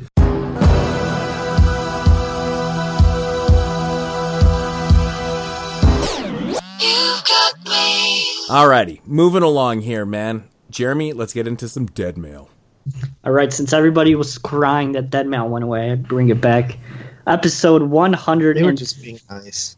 You know what, dude? Suck my dick. Episode 159. On this cover, we have from Episode January... 159? No, issue number 159, sorry. From January 1997, the worst year of horror. We have Tim Burton's Mars Attack on the cover. And on the side, we have The X-Files, Double Dose of Yuletide Terror with Black Christmas and Christmas Evil, Necromanicon, and You'll Scream for Wes Craven's latest. So this is the issue that talked about Scream when it was getting made. Oh, okay. What was that one? The Necronomicon? Wait. Necronomicon Yeah. was on there? Okay. Scream had already been out by then. Yeah. Had to be You'll Scream 2. Maybe it's a review or something. Scream 2. probably. Let me see what it says. Oh, whatever. Let's read some stuff. All right. All right. John Carpenter is my favorite director. I own every Laserdisc he made, saw In the Mouth of Madness 13 times in the theater, and have nearly every line from The Thing memorized. On opening day from Escape from Loser. LA, as you could imagine, I grabbed my girlfriend and rushed off to see a film Yeah, I have been you don't have waiting a months for. girlfriend. Jesus, fuck you! What? We always comment on the things as they're going. I never thought I would see a Carpenter movie with virtually no redeeming qualities, but unfortunately, now I have. I Paycheck. never had a good feeling about this film from the start. Carpenter hates sequels. He says that quite plainly, yet the studio were pushing him to do this thing. I almost feel as if he purposely made it bad to spite them. Regardless, the movie sucks. Please give Carpenter some money to make Creature from the Black Lagoon. It's something he wants to do. See, that's interesting. This movie mocks Escape from New York. Each scene plays like Carpenter took it directly from that film, lamified it, then spewed it out. Mm-hmm. The basketball scene is just like the one in the first film with Snake fights the giant guy. I knew what would happen before it happened. Either Carpenter was telling the studio to screw off with this movie, or his later experiment is a failure. He's still my favorite director, though. See, I hate people like this guy. Because I guarantee you Carpenter didn't make a bad movie to intentionally piss off the studios. That's only hurting his own career. Oh, I thought you were talking about the fact that he stupid. started out with, yeah, I'm a big John Carpenter fan and I own all of his laser discs. That's Jeremy talking right there. I didn't even realize he was reading. I didn't even realize he was reading for a second. But no, like, why would John Carpenter intentionally make a bad movie to piss off the studio? Like, why wouldn't he just not do the movie to piss off the studio? You know what I mean? Like, what does pissing off the studio help you in any way whatsoever? Like, why can't John Carpenter have just made a lazy bad movie for money? Well, I always thought it was just a straight paycheck too. I mean, yeah, he that's what I'm saying. This guy's such a big Carpenter fan that he can't imagine that Carpenter just made a movie lazily and didn't, that just did it for a paycheck and didn't have no, what I mean? Like, he made a bad movie. It is true. Right? Am I right? Yeah, Mm-hmm. definitely true. I mean, Carpenter's been like, he didn't have his heart set in Village of the Damned either. That was one of those things too. So I guess pretty much actually kind of ironic a little bit because, Village of the Damned and Escape from LA came out back to back, and then he did probably one of his better films, and underrated films, In the Mouth of Madness, around the same time. So, Yep. But yeah. Okay, let's see. This one comes from The Killer, no address. And he writes, I've taken notice of many... Wait, let me grab this better. That's what she said. I've taken notice of many letters recently complaining about how bad your movie criticism is, and I disagree with most of these people. First off, a review of some duds like In the Mouth of Madness, Halloween, The Curse of Michael Myers, and The Return of the Texas Chainsaw Massacre definitely hit the mark. Dr. Cyclops' reviews are very scathing. Of the Texas Chainsaw Massacre? Although it is interesting that he is the original covering title for Part 4. Okay. More of the mainstream movies rather than some of the direct-to-video and independent films that his column seems to depend on. Even though I think he is slightly losing it, dissing just about every movie he sees. Also, getting Caius Bellone to cover last year's prolific but mediocre horror output was interesting since he always had something blah blah blah. I just thought it was funny. It said The Return to Texas Chainsaw Massacre. That's all that's what you thought was funny? Yeah. Hold on. That Return to Texas Chainsaw Massacre is actually a title that's a pretty common known thing. I'm surprised you guys didn't know that. And also, funny thing that reminds me of Return of the Texas Chainsaw. What's a dumb title, by the way? But I was watching Children of the Corn 3 the other day, and why? I watched it on VHS. I just like it. You like that Chicago setting? It's so authentic. I had some free time. And I was just like, you know what? I was going through some VHS. I'm trying to watch stuff that I haven't watched on VHS just to make sure they work, like stuff that I bought. Do you watch them on an old TV, like an old tube TV, or do you watch them on a flash? I watch them on a small HD TV. It's like 19 inches. It seems to cut down like the bad quality that you get from watching VHS on HD TVs. Yeah. But because I know what you mean, like VHS on HD big screen TVs is so trash. But if you watch it on a smaller, like a CRT screen, yeah. But I was watching it, and at the beginning, they show all the previews, and they showed a preview for Halloween 666. The origin of Michael Myers, and it even like says that, and I'm like, oh shit, this is back when they called it the origin. Yeah. It was like before they recut the film and put it out and stuff. So that was kind of cool. Yeah, that's kind of cool. Yeah. Speaking of that, here's something that's kind of related to that. This comes from Ryan Harding, and he writes, "It's a familiar story. A hopeful director previews his film to a test audience, often people in a mall, which some of you will recall inspired the social commentary of Dawn of the Dead. They hate it. Changes are made. The new diluted suspect's product is released and fails at the box office, and horror fans write Fangoria to proclaim their displeasure with the film, left to wonder what might have been. Think about some of the movies that have undergone test screenings. Videodrome and Lords of Illusion immediately spring to mind. After the test audience's input, changes were made. Neither film took the box office by storm, which was a shame since both films were original and well crafted. In other words, test audience Test audiences will not help a movie's grosses and may end up sabotaging what genre admirers were hoping for. Recently, I heard that Thinner was held up for release because of 3 guesses: a test audience's dissatisfaction with the ending. At least no one could blame the director for altering King's work. The test audience caught a free movie with a nonchalant pulls apart from the eagerness that readers of this magazine would have shown. If audience testings continue, the questionnaires should ask things like, have you seen Suspiria, or do you know who David Cronenberg is? If the reply is negative, then tear up the card. Root out the people who don't grasp horror's impact on surreal levels because they don't deserve to judge this kind of film, much less see it before the people who care. Yeah, that's always been a problem. I've always been against test audiences because of that exact reason. Because the people that are seeing these films and these test audiences are not the fucking crowd that these movies are being marketed to. It's bullshit. That is true. Like there's multi-layers to what this guy just said. So one, his idea of asking them if they saw a Cronenberg film or know who Suspiria is. Well, it's kind of giving them giving them an opportunity. It's giving them an opportunity to give them a little bit of street cred. But that's a terrible idea because those aren't the people that are making the money for these movies anyway. That's just the people who are going to like these movies. It doesn't matter. That doesn't matter because that's not where the people who like horror are not the people that are your big chunk of money coming from. However, what you said about the biggest, but you still want to make the movies for the fans, though, too. Well, I think you want to make the movie for as wide of an audience as possible. Well, of course, when you're going for a wide release. But I just think when you have a lot of people that are making these decisions by voting on a card, whether to cut this or put this or take that out or whatever, I think it affects the product. Well, that was my second problem. Was intended for the core audience of what they're shooting for.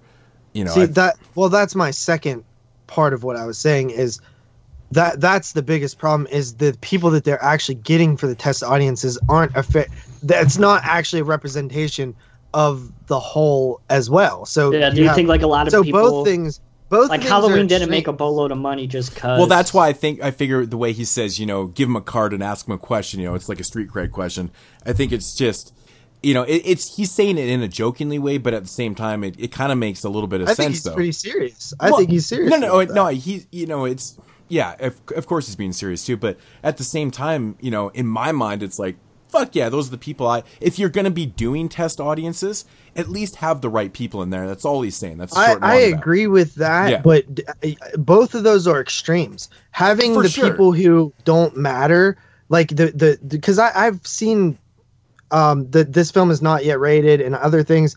And other like, I heard a podcast where somebody was like, I was part of some of these test screenings and it was like middle-aged Latino moms who was all filled in this thing. See that? And that's the goddamn Oscar Academy right there. Those are the people.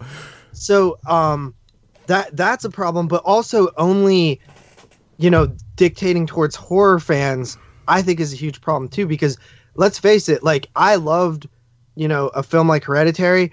The general audience doesn't, right? Like that's just not, but luckily that film did good, I think. But I just look at it like this way, man, in real simple terms. I mean, if the three of us were in a test audience versus somebody like Roger Ebert, and let's take it back to 1983, slasher films, we're watching a slasher film.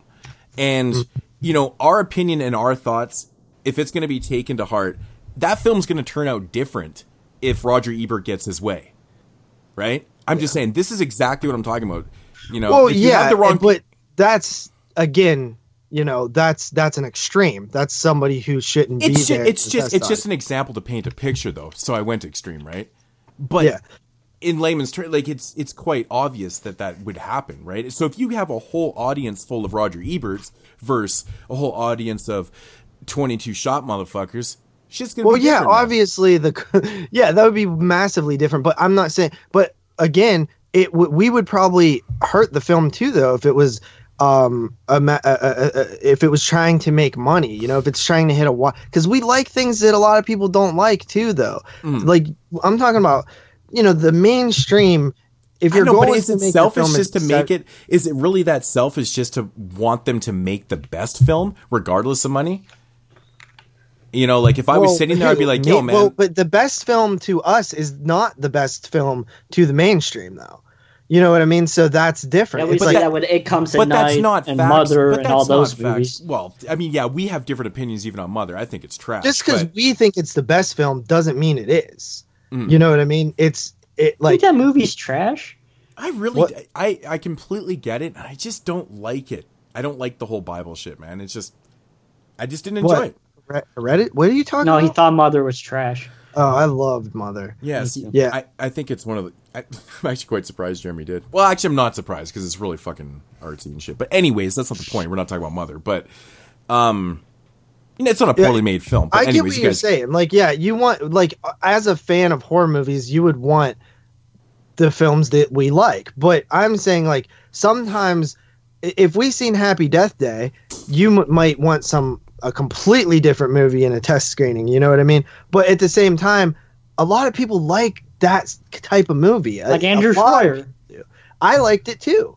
You know what I mean? So it's but who knows, man? Even Andrew might have liked it even more if it was R and they had on-screen good kills and just altered certain things. You can do this Groundhog Day horror thing, right? And if you have a little bit of, I mean, just throw in the fucking... But you can't just say that, because, dude, listen.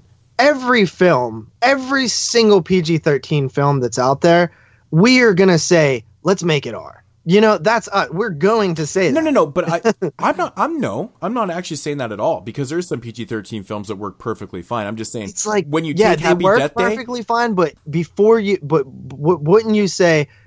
It's the type of film I'm talking about. Happy Death Day is a slasher film, and to me, slasher films need to be slasher films, not dumbed down versions of, their presetters. It's like there's so many good fucking movies out there, slasher film, and I just think that's one subgenre of horror that when you dumb it down, it really doesn't work. Because the point of slashers is to have good fucking kills, man. That is literally the only reason. Look at the Friday the 13th franchise. But this slasher has a story too, though. Like, that's why it's a little bit different for me. Is like, I like good kills as much as the next person. Well, but I was invested in the story. Even as minute as a lot of slasher films are, storyboard wise, they still technically have a minor thing. I mean, yeah, it has a story. It's repetitive as fuck. It would give fucking that movie gives fucking Bill Murray a goddamn headache for sure.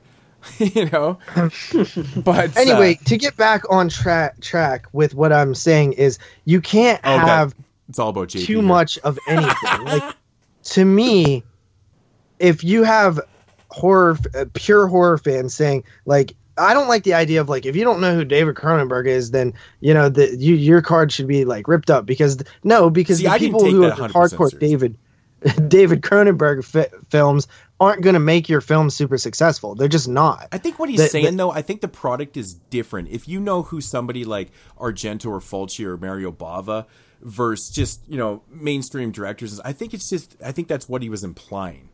I think the end product's just a little bit different. It's just a little bit different. But even in the 90s, people knew who Fulci and Argento were and Mario Bava. Yeah, but still more hardcore fans, though. Yeah. Like...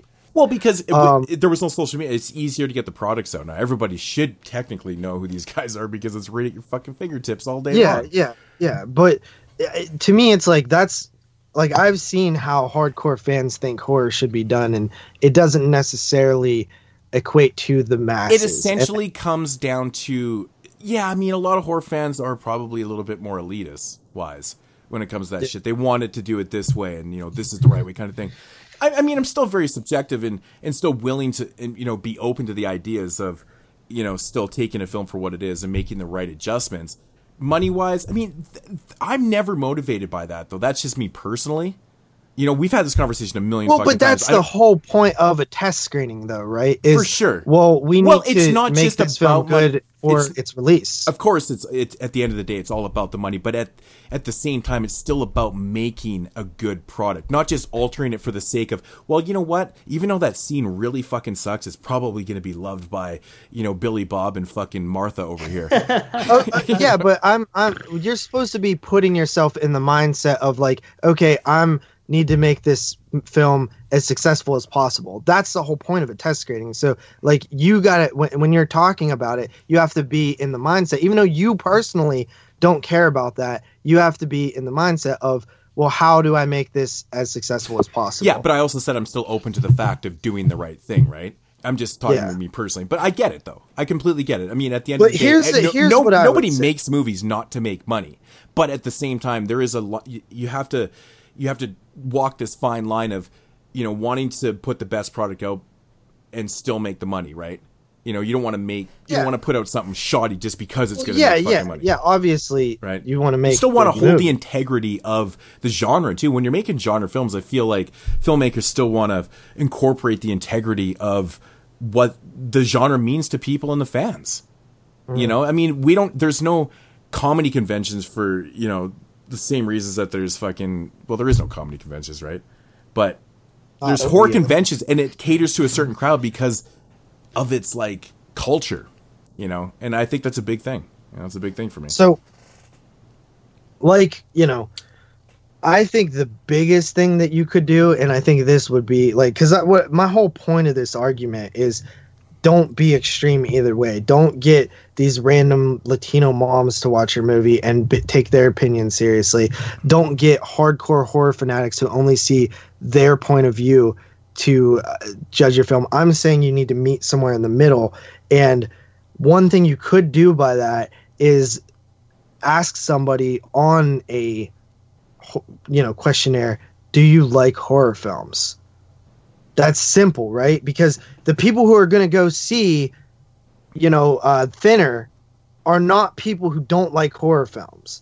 People who like horror. So if you're getting advice from people who don't like horror films for a horror movie, that's bad. So I'm all for, you know, but isn't this just common sense though? Isn't this just common sense? Like if you were going to hold a screening for your film, wouldn't you want right away to have a screening for the people that are actually going to be watching your fucking test screening? And that's my point. That's my point. It just totally makes sense, right? Like, I think this is common sense. Like, you don't have to say, are you a horror fan? No. Just, do you like horror films? And if the answer is no, then don't include their question, their feedback in your adjustments to the film. It's the same thing with doing a jury. You know, hundreds of people get fucking summoned to jury. Do you like black people? Right? And then they weed out the people that aren't going to win them the case. And that's kind of exactly what this test screening business is all about. It's the exact same shit. You want to weed out those people that are going to be like, you know, not fuck your shit up, man. So, yeah, I don't know, man. I'm still not a fan of it. Test screenings are part of the process. They are. It is and it isn't, to me. I think they do more harm. Yeah, it is part of the process. Not everybody agrees to do them, though. There is directors out there that do not do them for this exact reason. Well, most directors don't have a choice. Yeah, they have to do it. Yeah, because they don't own the film. That it's, you know, it's more about the producers. See, everybody should be like Tarantino, man. Just fucking don't, you know. Well, Tarantino is like that because he has the power to be. That's what I'm saying. He's fucking Tarantino. Yeah. But if you know, Mike Flanagan tries that shit, they'll be like, fuck you, Mike, we'll go get somebody else. Nobody's gonna say that to Tarantino. Yeah. But yeah, no, I mean, I think I have heard stories in which test screenings have changed for the positive. Like, you hear it every once in a while where people are like, we did test screening and the you know, audiences didn't like this, so we went back and. But more often than not, you always hear about the test screenings that changed. Studio interference got involved, and they held like 3 test screenings, and they altered all this shit. And it's like, and at the end of the day, you watch the final product and you go, I wonder what the other versions were like. What sucks to me is we never get that other version. Like, just fucking put that out too. I want to see that version. I mean, now we are usually. Yeah, we get some of them. We get some of them. But, you know, there's, I mean, we did with, what was the, Lord of Illusions, you know. And now Halloween. And, you know, the funny thing is, Lord of Illusions, either way, still doesn't work for me. Yeah. Theatrical or director cut, so, whatever. Scott Bakula's cool, but. Yeah. All right, I got one more here from Stephen Portman. And he writes, imagine my surprise when I opened the door to our bathroom and saw with delight my 3-year-old Jonah sitting gingerly upon the toilet taking a shit, reading a copy of your valuable publication. I flashed back and saw myself at his age, perhaps a wee bit older, in the same positions and reading 40s famous monsters of filmland. Who said the times that are changing? Well, maybe the magazine are, but our family's interest in the horror genre remains true and consistent. That was me as a child, but I was doing an Upper Decker. I love the Turbo. All right. And these are the DVDs that were coming out in January 1997. We got Children of the Corn 4. Nice. The Surgeon. It's a good one. I like Children of the Corn 4. The Surgeon. The Surgeon. What the fuck is that? It has like a water drip bag with a person's skull face on it. Huh. Wow. I must have missed that. It says one. the hospital horror-rama was originally licensed under the title Exquisite Tenderness. What? Which, according to the script, is the point where pain reaches its most extreme. Blah, blah, blah. I don't think I know this one. Crazy. Cool. Rumpelstiltskin. Ooh, Well, we'll have to check it out when we do 1997 top 10. Oh, God. Rumpelstiltskin. Oh, wow. That movie sucks. Darkman 3. Nice. And Protis. Yeah, I'm going to go on a limb and assume Jeremy didn't pronounce that properly. So. Protis. Proteus. I think I know that. Toes? I think I do. From Fidmark. Yeah. Huh. 97 was a pretty banging year. Oh, yeah. That's why I totally want to do that on the top 10. I know, man. We got to get 72 out of the way. I want to go back to the 90s. 72 is going to be fun, man. It's going to be fun. It's good films. That should do it. That's it for Dead Mail? All right. Yeah, buddy. Geo. And now, our feature presentation.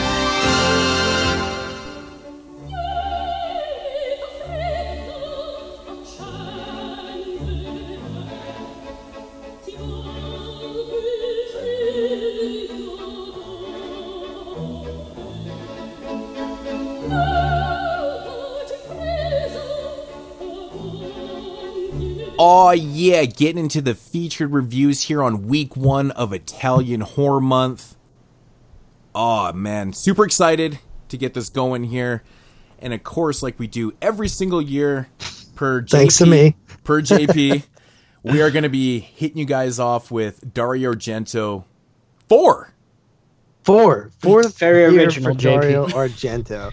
And listen, the Dario Argento episodes do the best. They do. Facts. All 3 years have outperformed every other thing it was up against. Whoop-de-doo, it's not your fucking fault. It's because his name's Dario Argento.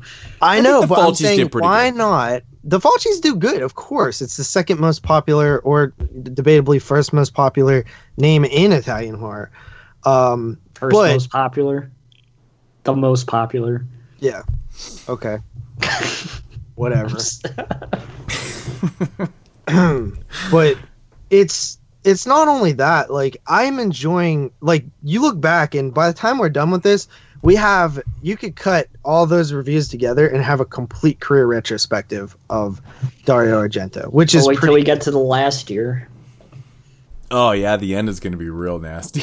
Yeah, everybody says that, but I've never seen those films. Actually, so yeah. actually, next year, if we're continuing along in order, oh man, seriously, What is it? oh fuck, man, one of them is going to be Phantom of the Opera.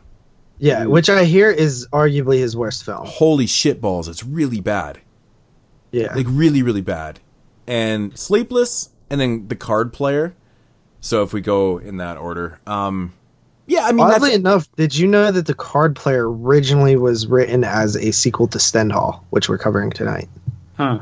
really, wow, Yeah. Interesting. that is interesting, huh? So they Yeah. must have changed the script then. Yeah. So, But yeah, it's interesting because it's been great, right? It's been great. Bird with the Three Animals trilogy, great films.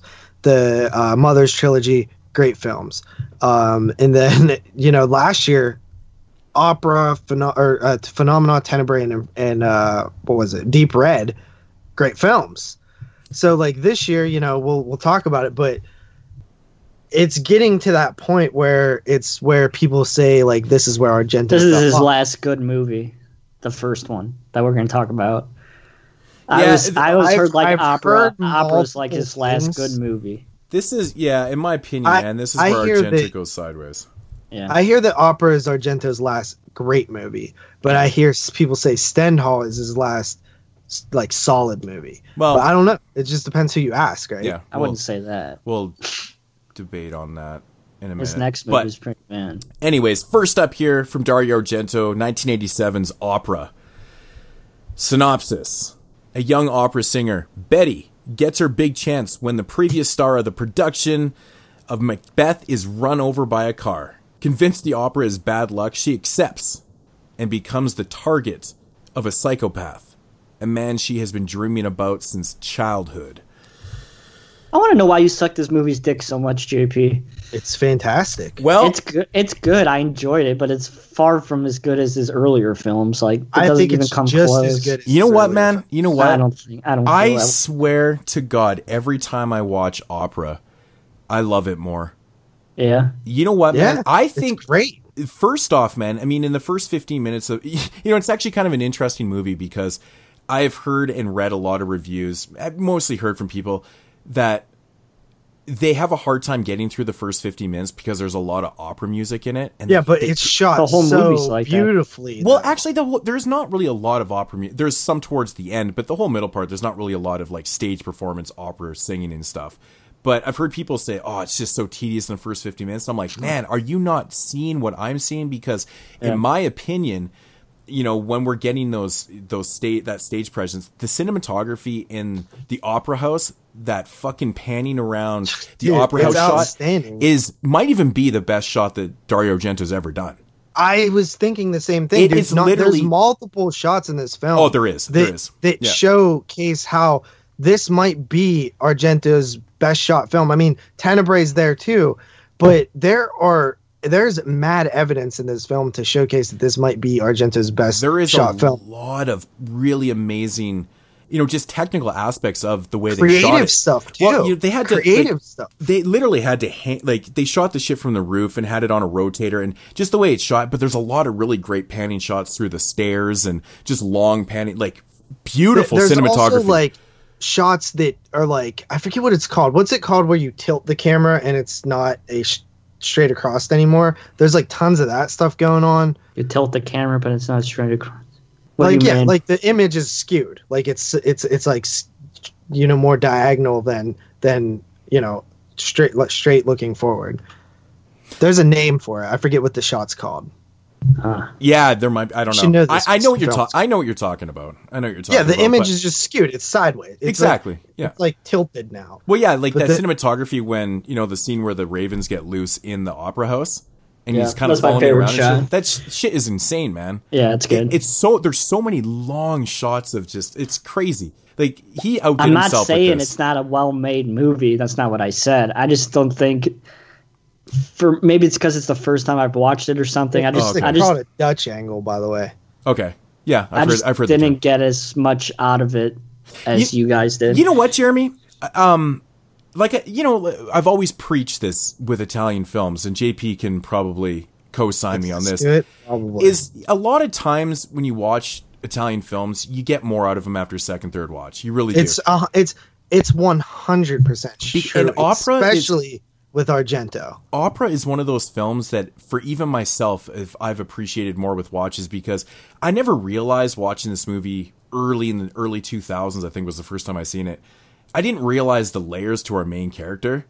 And, it seems like when you watch this movie and you take it for face value, it seems pretty basic. It's about a girl that's, she's being forced to watch her friends die in front of her. And, and the killer literally lets her go and he fucks with her this whole movie. I love that. It's so unique, right? It's different. It's like you've seen what Argento has done up until this point. Yeah. A lot of his films are goddamn the same. You know what I mean? This is a different spin on that giallo type trope of the black glove killer. Yeah. Let's make the black glove killer a little bit different this time. Oh, what is he doing? It's so creative. He's taking needles, putting them on tape, capturing the girl, tying her up, forcing her to watch. I mean, it's just like Clockwork Orange. It's a double layer mystery because it's a mystery of why the killer is doing this. And it's a mystery of why he's letting her go. You know, it's like you're just wondering what the fuck is going on. But as we follow Betty, like when her character is, you don't really know why she's acting the way she's acting through the film too. It's kind of bizarre, right? Because, you know, when you would have your boyfriend or someone that you're semi close to die, when you call the cops, wouldn't you give them your name and, you know, want them to get down the right away and shit like that? Mm-hmm. Because she's confused on the whole thing. She, you know, her character, she almost feels semi responsible for what's happening, right? That's why we get these kind of odd layers with why Betty. Though? That's the thing, right? And you don't know this until there is a moment in the film where they actually disclose her backstory and why these things might be happening, and then it kind of all makes sense. But it's kind of interesting because, and then you still don't know who and why the killer's doing this shit.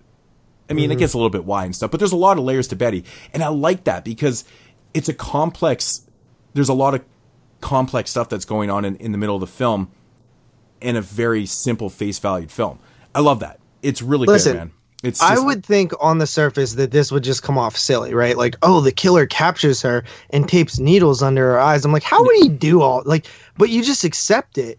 And there's one of the reasons you accept it is how brutal it actually is and how cringy it is whenever you see the shots behind the needles and you see the eyes blinking and tapping the needles. And of course they're not real, but you see them tapping them. Even the actress, the real life actress, her eyelids are tapping them sometimes.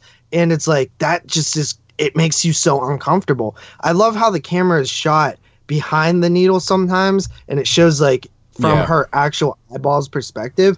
That's some creative stuff there. Yeah, the POV shot, It was just such an interesting idea. And I believe I read that Argento came up with that idea when he was like watching a movie with his critic, like in the theater, and people were like criticizing it or something or something like that, which there's a lot of that in this film.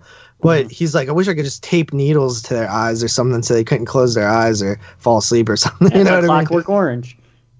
I have never seen that all the way through. I don't. Yeah, it's very. I like how they even incorporated the fact that Macbeth is like, you know, doing Macbeth play is bad luck and stuff like that. Mm-hmm. That was genius because it's actually. What about true. that stupid bitch? That second bitch that dies, the clothes lady. She was a dumbass. What do you mean? What about her? She just she kept on fighting back and then she didn't run away. It was a little weird how that played out. Yeah, because it's like she was all like. Really cared about that bracelet for some reason. You know what I mean? It's like normal people would probably just be like, yeah, what the, that's actually one of the minor complaints in the film I have, because there is a scene where she kind of, we see her that she finds out who the killer is, right? And then she goes to say, she's like, and then she goes to say something, but it's kind of shot it's kind of shot too staggery a little bit, and like there's enough time for her to blurt out who it is. You know? But she doesn't, and then she, of course. You're trying to create a moment of suspense, which I like that Argento gets that, you know, the Italian Hitchcock. It's supposed to be suspenseful, and it kind of would work. Maybe if it was if there could be something lost in translation there too, you know what I mean? Being in English, maybe it's like I watched it in Italian. I watched it in English. It's shot in English. I know. Yeah. Oddly enough, the main character in this film, Betty, I think she's Spanish. Yeah, they do some weird stuff. I think she was like in real life, she's Spanish. And from what I've heard, actually, Argento had the worst time ever with her as a lead. She was just awful to work with. She was Klaus That's Kinski. So funny. I just read that when you said. Yeah, like I remember. He said she's the most difficult actress he's ever worked with. Yeah, and then he tried to he's like, you're never going to work in this industry again, man. It was like she was that bad that he tried to fucking, you know, blacklist her kind of thing. Yeah, it's like Klaus Kinski whenever his name tried to kill him. The guy who did Tourist Trap. Yeah, exactly. He literally tried to kill him. Yeah, it's crazy shit, man. Crazy. Yeah, there's a line in this film. I don't remember where it is, but the police ask the director of the play about how he used to direct violent horror movies or something like that, and then like how ask the director of the film of the play, her friend who the blonde-haired guy. The police ask him something about like his relation to violence and movies or something like that. Yeah. And he says some snarky ass comment like, that basically is what we always say, you know, like the art is art and violence has nothing to do with film. And I thought that was, you know, obviously Argento commenting on how people have criticized his films for being overly violent and stuff. I thought that was really 100%. Cool. That guy was. This one isn't even like overly violent. Like this one's not this even one's overly pretty violent. It has but one it's of my like absolute favorite kills.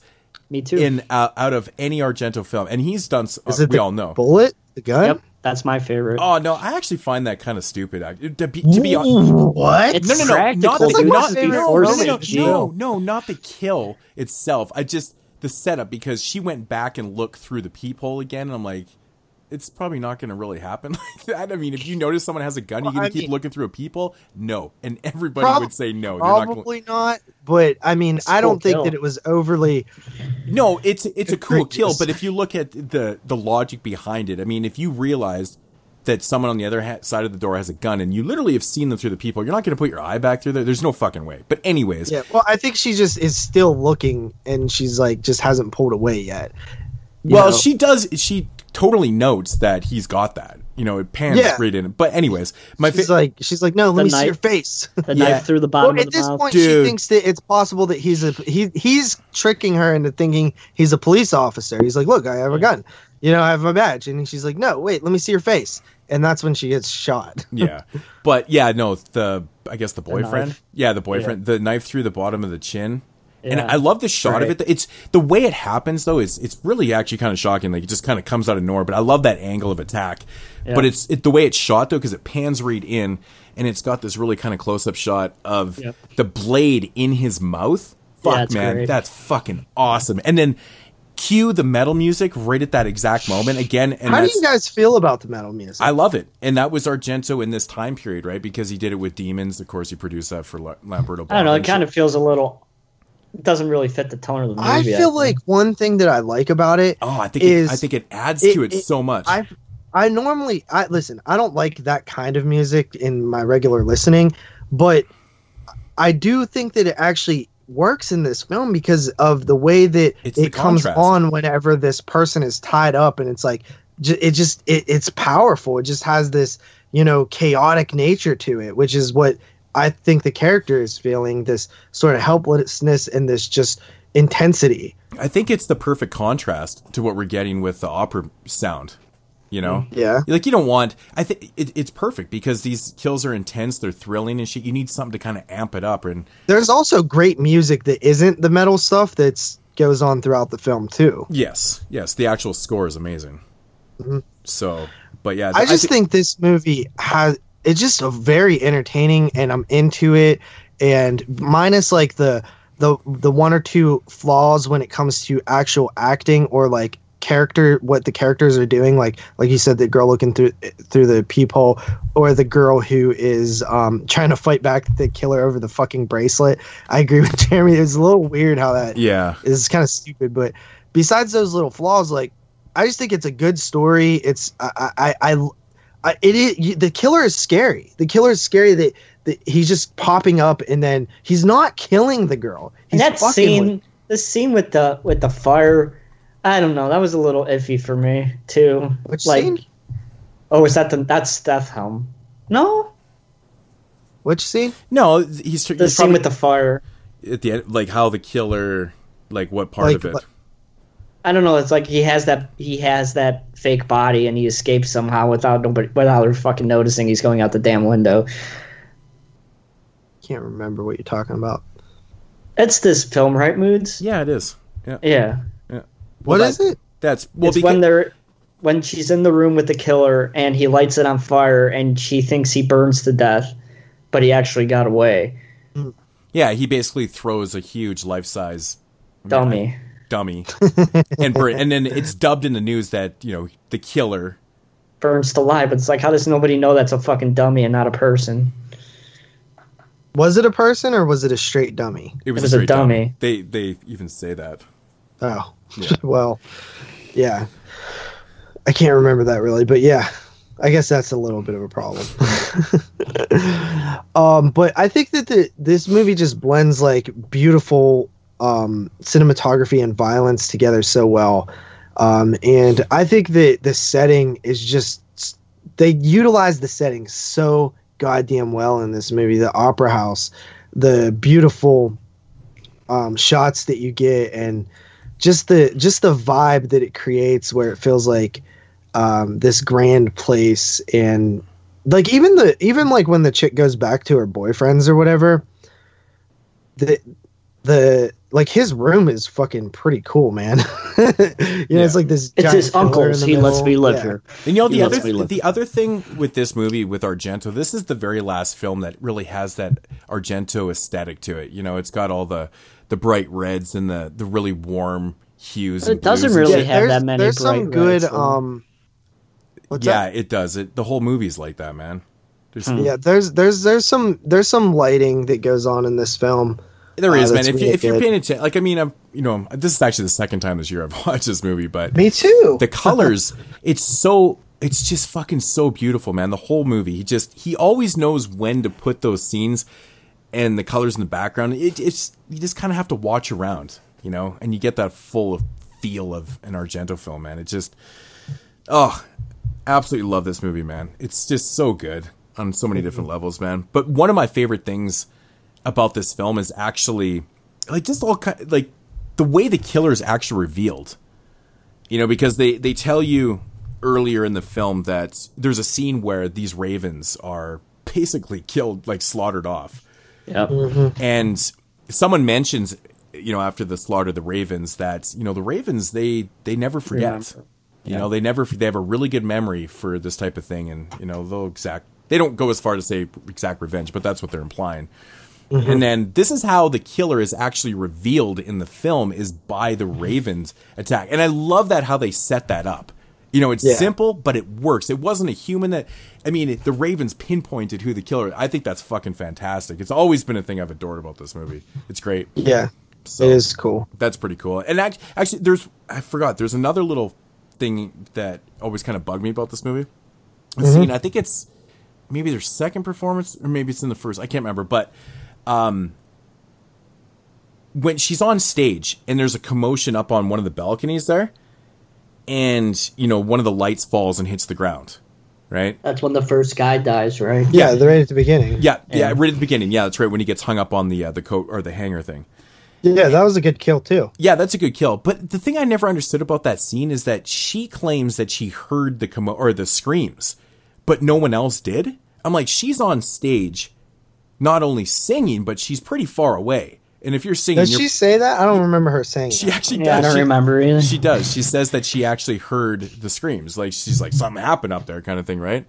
Mm-hmm. And I was like, how? Okay, that doesn't make any fucking sense, because if you're on stage and singing, you're most likely going to drown that out. And how did no one else hear the screams and commotion, right? So that always kind of bugged me a little bit, but. Yeah, just a little nitpick, but I was just thought maybe you guys had an explanation for that. No, I don't remember that part for some reason. I don't remember it. Yeah.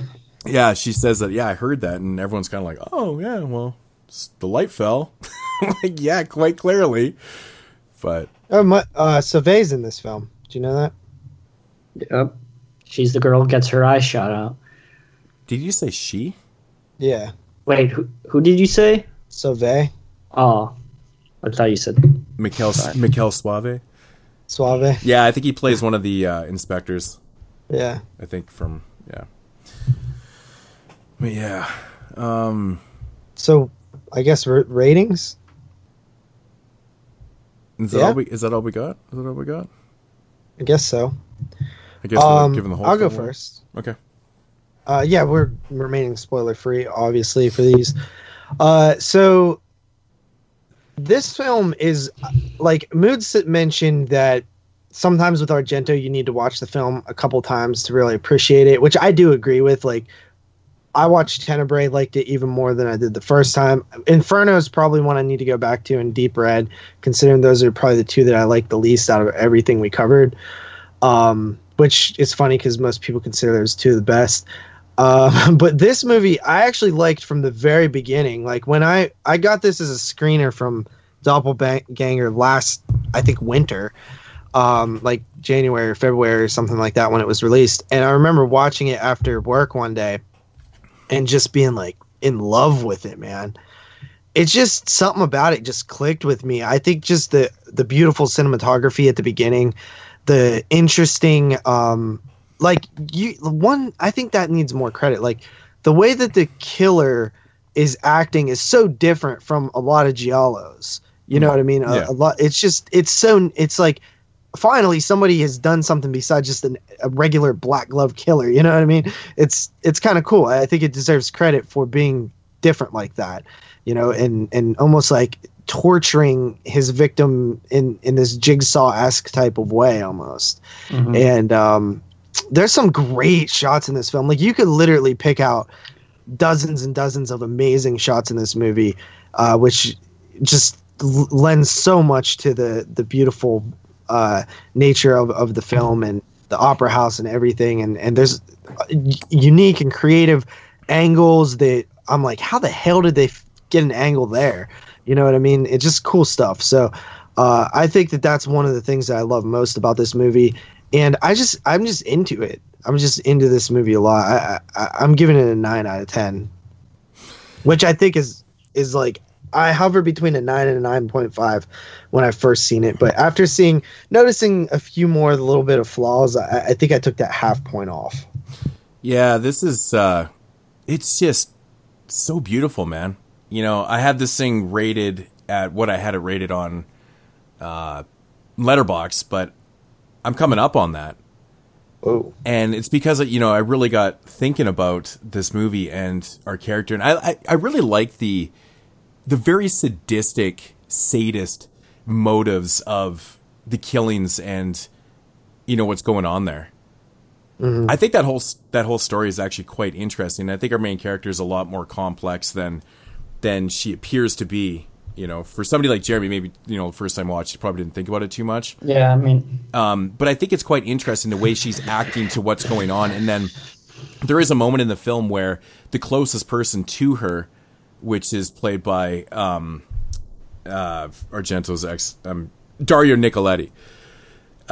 You know, of course, when I'm going to call it famous kill because it's pretty cool. You know, I just think that, you know, but when she dies, that's kind of the point where Betty realizes that, you know, she's probably not solely, you know, responsible for this shit. And she kind of ventures out. And this is where she wants to, you know, fight back and, you know, and do something about this shit. I really like that because, you know, that was the character. That was basically her mom character, right? You know, the closest character to her. And I like that turning point in the film. It's really interesting. And, but yeah, just one of the most beautiful films. And I'm gonna say it, man. The cinematography in this film is second to none. You know, Suspiria has amazing cinematography. This movie right here is right up there with the best work he's ever done, which I find kind of compelling considering it's, you know, where it is in his career. You know, he didn't hold back anything when he was doing this film, and which we'll get to the other films, you know, after this one. But this is kind of like, wow, like it's almost like he just went for fucking gold on this one. And in my opinion, he hit it, man. There's a lot of great musical cues in this. The score is fantastic. Great kills, like really memorable, great kills. All around awesome film. I'm coming in at a 9 out of 10 because there is a couple parts, like I mentioned before, that I think that are a little bit questionable. I never understood the part where she's singing, and there's a couple other small minor things too, but fantastic film. Very almost underrated in my opinion, because it is one that you don't hear. You know what's funny? I shared a podcast with you guys. I doubt Ian's got to it and listened to it, but it was basically a group of people talking about Argento's filmography, as well as a writer who was writing an Argento book talking about his filmography. And funny enough, almost every single person, there's like 6 people on there, favorite film, opera. Which is funny because I never heard it. I never hear anybody talk about this as their favorite Argento film. You always hear Tenebrae or Deep Red or Suspiria. So it was kind of interesting to see so many people love opera at the same time where I was finding my love for opera. It's actually a little bit bizarre to have like 6 people on a show and they're all their favorite film is all opera. Yeah, I think one person's wasn't, but I feel like there might have been a little bit of influencing going on there. It was Suspiria, but you like opera too. I'm going to go with opera. But yeah, actually, the end of the movie, I always thought, the scene where the director's like, he's like, run, run, run. Yeah. When that musical cue comes in, it should have been Iron Maiden's Run to the Hills. That would have been the perfect music cue of all time. It unfortunately wasn't. It was actually a song that we've heard earlier in the film, but still, it's fun and great film. Highly, highly recommend it, man. To me, whenever I see top 5 or top 10, opera is always in the lower part, the higher part, the 6 to 10 range kind of thing. Yeah. Yeah. But I think it's a better film than people give it credit for. It's top 3 for me personally. Yeah, it's definitely a film that I've just grown to appreciate more and more every time I watch it. I really love it. It's great. Like this one, opera to me is like right up there with Suspiria and Tenebrae is my favorites. I just think that all 3 of those films are great, but opera just doesn't get the love, man. It just doesn't. It's funny because I think that it fits so well in his early filmography in terms of greatness. Like, it doesn't feel like a gap. You know how you would think that, considering it's one that's not as loved, this would be the transition film where it went from this one to his bad films. He's still just as good here as he was ever, and then he gets into his other ones. So it's like weird how there's not this gradual drop. It's just a straight cliff dive. You know what I mean? You could actually count. It's not real. It's a short film. Two Evil Eyes. Yeah, but Two Evil Eyes, because he did the Black Cat segment, which is obviously the Poe story, which is kind of interesting because Fulci did a version of that film too. A virgin. He did a Jeremy of the Black Cats. Man, that's 2 sexuality jokes. Thanks, I appreciate it. That's funny. But the Black Cat is, it's okay. It's Two Evil Eyes as a whole is like, it's all right, but that's kind of where I think it was kind of dipping down a little bit. Well, that film had some trouble because originally it was going to be 5 shorts with 5 directors. That's right, yeah. And they tried to get it off the ground so many times, and it just didn't work. So George and Argento just decided to roll with it. And originally they extended their shorts, right? Yeah, originally they weren't even going to. I think Romero had a different short that he was going to do. It was. I think he was doing the Pit in the Pendulum or something first, but that just then the Corman title came out around the same time, so they changed it. It's actually one of my least favorite stories by Poe. So, Jeremy, what was your rating, Moods? I didn't even hear it. Did I not give it 9 out of 10? Okay, yeah, 7. A 7. Weak. Yeah. To be honest, watch it again. To be honest, I think that's probably where I would have been when I first watched it too. Yeah. That's far from my favorite. I just must be more intelligent than you two then. Because at this point, it's probably my least favorite. I also watched. I'm not a huge fan of least favorite. Really? I'm not as of now. I'm not the biggest fan of Phenomena. I think I like it more than that movie, but. Well, you're not a huge fan in general. Most of your ratings are kind of lower. Yeah. I like his early stuff. Like what? Like Four Flies and Cat and Nine Tails? No, like Plumage, Deep Red. Tenebrae? Well, Tenebrae's pretty high. Yeah. What was your rating on Suspiria? Tenebrae's... Suspiria's good. I don't think it's his best movie like a lot of people do. But it's good. I like it. I think your rating of Plumage is like... Your feelings towards it is like really weird.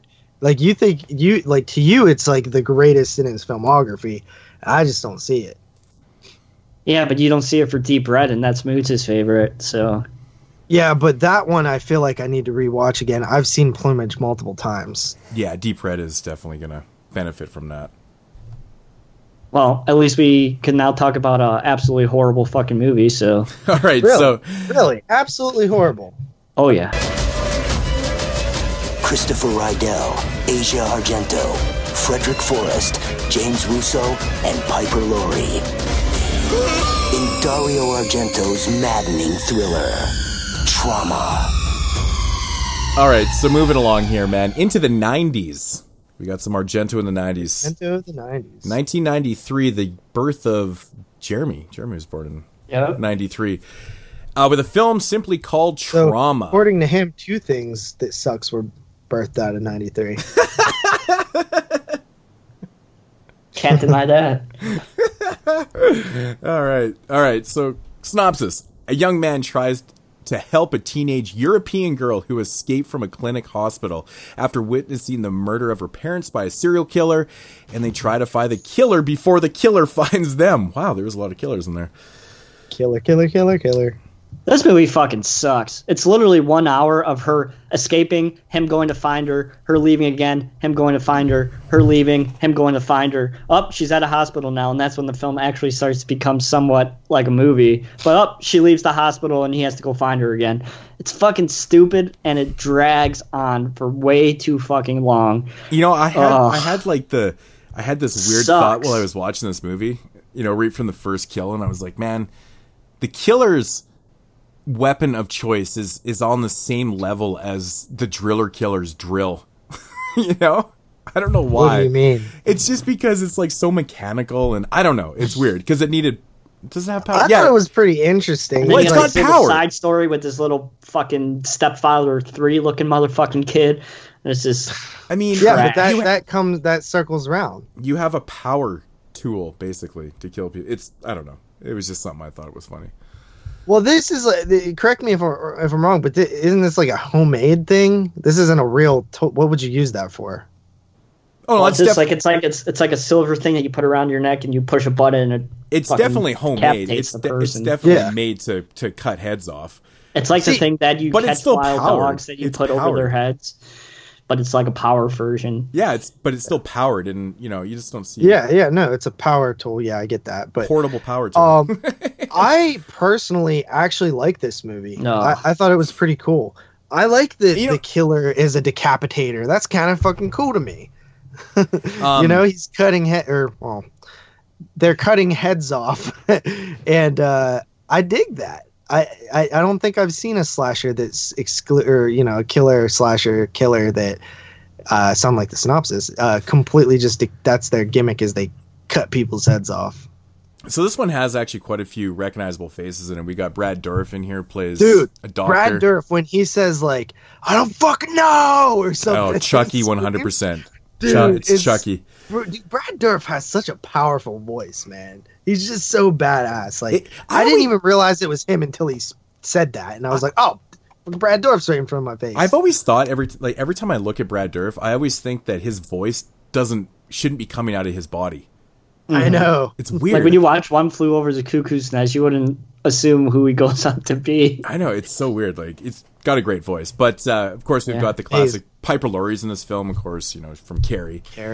She plays Asia Argento's mother in this film, actually. Mm-hmm. And so, of course, Dario Argento starring his daughter, Little known fact, she actually never watched this film because she heard it was so bad. It is bad. She never even watched it. Again, is it wrong that we see her tits and she's only supposed to be 16? Yes. And what about the main actor being a pedophile? No. I know. Like, this whole thing is so bizarre to me. And I know we've had this conversation before, and I knew it was going to get brought up again. But yeah, she's playing a 16-year-old in this film. Mm-hmm. And the guy that she ends up hooking up with, her savior or whatever, he's quite obviously an adult. And that's not legal in itself. Yeah, it is. It's legal here. What, 16-year-olds? Yeah, and I believe she just turned 17 because she says she's 16. But I want to say that somebody said that wasn't it her birthday passed during this movie? No. She was actually 18 in real life. No. I'm saying in the movie, doesn't somebody call her birthday girl at one point? Or am I pulling that out of nowhere? I could have sworn I heard. Isn't it a state by state law? Aren't they? It is a state by state. So what's the law? So what's the law in Minnesota? Why is that where this is set? Yeah. Yeah, it is. No idea. No idea. But I'm sure he did not fact check though. Let's just go with the fact that most places it is technically illegal in a lot of places, maybe not in Pennsylvania. But it actually it's not like 17 is legal in most places actually, with consent of of parents. Well, for the simple fact that I don't remember. Hey, Mom, I'm going gonna to fuck this guy. Is that okay? I'm going to say that she's 16. But anyways, it's still a very odd story that like this dude actually does have a girlfriend, but he's like super gung-ho to save this girl that quite obviously has mental problems. I mean, she is escaped from... Yeah, she's an anorexic, basically mental escapee. Yep, and she sure likes to escape, and this guy sure likes to find her for a whole fucking hour of a movie. He's fucking very awful. Very awful pacing. Very, very gung-ho over it's paced awful. So age of consent in Italy is 14. I can see why it might not have been a problem. Yeah, the age of consent in Italy is 14 with a close-in age exception that allows those age 13 to engage in sexual activity with partners who are under the age of 18, provided the age gap between them is 3 years. Yeah, but he's like 40. All right. Yeah, he's quite I don't know obviously how more he than is. 20 years old. He's definitely older. But and I mean, obviously, that well, that was these just things for are the written in Italy, but this is an American production. Yeah. And it takes place in Minnesota, and and you notice that. Yeah, and quite obviously. But yeah, I don't know, man. I'm with Jeremy, man. This movie's like insanely boring too. Oh, it's horrible. I don't understand what you like it, JP. Even when they get to the hospital and she escapes, it's like, this could be interesting. This is cool. But it doesn't go anywhere. It's just crazy people walking around, and there's one person dead. Tom Savini does the effects, and there's like no good effects in this entire fucking movie. I mean, I thought that most of the decapitations were fine. But you don't really see that many. You see them in the shadows. It's not overly gory, but you see the wire cutting into the skin, which always kind of makes me cringe a little bit. I don't like that. Yeah, the effects. I seems agree, like it would be a slow death. Yeah, they're not really the greatest. I mean, you see more of the aftermath, and there's actually one decapitation in this film. It's just ridiculous, man. The one where they talk. Yeah, dude, I think it's in the hotel room. That's a what the fuck moment in the movie. I'm like, the twist better be this motherfucker's crazy, because this don't make sense. That literally makes no sense. It's kind of cool to see, and it's odd. Yeah, it is cool to see. It should have been a dream sequence, man. Yeah. Like when you see a body laying there and a head's a foot away and it's still kind of trying to talk, that's fucking trippy, but, in reality, the logic makes no sense. But I don't know. Obviously the movie opens with Asia about to commit suicide, and then there's this whole like track mark thing, which I thought was cool. This guy clearly, well, it does a little bit. I mean, she's damaged. It's part of our story. It's backstory. It's character development. So yeah, it does. And then obviously the guy says that he was an ex-addict, and that's pretty interesting. And then that comes up later in the film as a little wraparound when he tries to steal the pills. And then I kind of just am, this girl is damaged. I think Asia is great in this movie too. This is really, I haven't seen her act actually a ton, considering how much of a scream queen she's known as. I've only really seen her in Stendhal and then like some of American films that she was in as not a main character. But this is the first time I've actually heard her voice as the actress, in a feature role. So I thought that she was, pretty good in this. And then I kind of just enjoy the wondering what's going on, who this killer is, but following these two. What's that? Yeah, I don't know, man. I get that. Like, there is obviously a mystery there, but when the reveal happens, don't you question it a little bit? Mm-hmm. Thinking back how to she didn't see it. Seriously, honestly, bro, scene, how many of Giallo's or Argento's films even do you not question what the fuck? Like, most of his endings are dumb, honestly. No, but you know what I mean? But in this one, the people that are killed in the scene are deemed dead by the police. So I'm just wondering how this. I don't want to. Well, I don't even know how to fucking get it. She explains that there was. I mean, yes. Yeah. Okay. Dude. So let me tell you this. All right. It makes no sense. Obviously, there's certain things that happen when you find a body. I watch a lot of Forensic Files. Okay, you guys know this. Whenever people find a body, they try to identify it. Then, if they can't identify it, they have to do like DNA stuff. But that takes a while to get back. That takes a while to actually find out in terms of, the testing that needs to be done. So, you kind of lead with this. I know, I get that. I completely 100% understand where you're coming from, but the fact of the matter is, in the movie, they state that she is dead. Yes, and there's a body. Yeah. No. There is. She says it in the movie. There's a body without a head. Mm-hmm. And that's why they thought what they thought. But they didn't find her head. I know, because he keeps them. Yeah. You get what I'm saying. I'm trying to remain spoiler free. I thought this one actually made more sense than some of his other I'm trying to think of a way ones. of saying it, but it's like, even to state, or like, even have the fuck I can't do this without spoiling everything. It's like so hard, man. I thought the reveal was cool when Aja remembers back. I kind of got like a bird with the crystal plumage moment where you think you see something, but you don't. You know what I mean? Yeah. And I like that. Yeah. I mean, the actual motives behind the killings it's all right. It makes it's extreme. Most of these are, though. Let's right? be real. But I think this one is like really extreme. It's like Tenebrae isn't kind of extreme. Not like this one, though. Yeah, this one's a little, I don't know. I mean, all of them are ridiculous. I mean, half the time with these movies, I roll my eyes at the ends. Honestly, I do, because I just feel like one thing about Italian horror films is their twists aren't that good. Like a Hitchcock twist, or like they just don't have it, man. It's just it doesn't feel the same like that you get from like a Saw or something like that. It's just like usually convoluted. Most of them are. Most of them definitely are convoluted. And I think that this one in particular, I was expecting it to be a lot worse, honestly. I knew that the films dropped in quality somewhere around this part.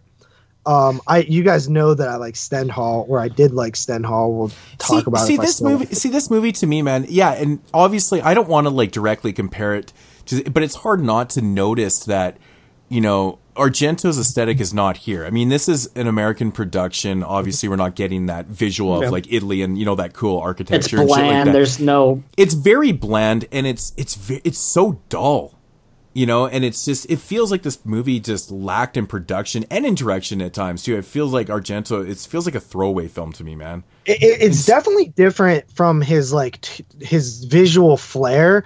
And from what I was listening to from that director, from the writer and stuff, when Argento came to America, this was his first American production, right? Yes. Yeah.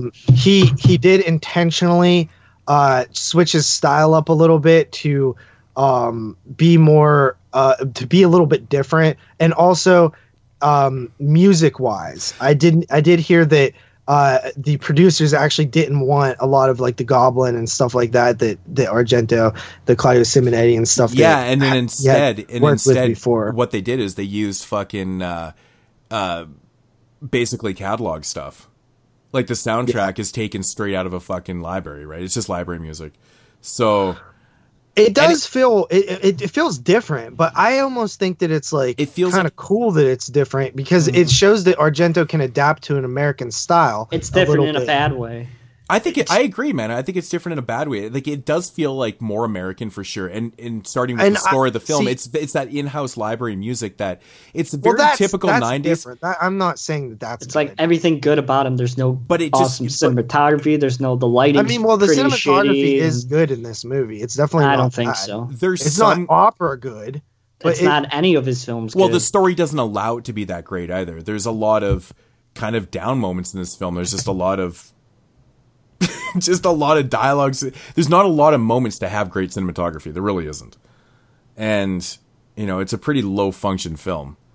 I don't know, man. This one just, it's so bland to me on all levels. I don't find, the pacing is terrible, man. I find the kills, I can't believe that Tom Savini's effects are in this film. It's just, it's insane to me. It really is insane to me. Although, I did like the scene where, all the heads are revealed. That scene is funny as hell. The thing about it being a Tom Savini effects film, like he's only going to do effects that are written into the film. You know what I mean? He's not going to be doing shit that's not there. So if there's no effects scenes, then of course, what the fuck's he going to do? Well, I get that.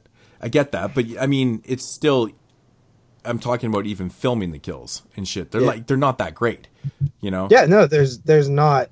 Well, I mean, there's more cut than they're actually showing in this. It's, you know, it is like the weapon is cool. Is this fully uncut? Do we know? Do we know if there's another version of this? This is all I know. As far as I know, this is the uncut version. So yeah.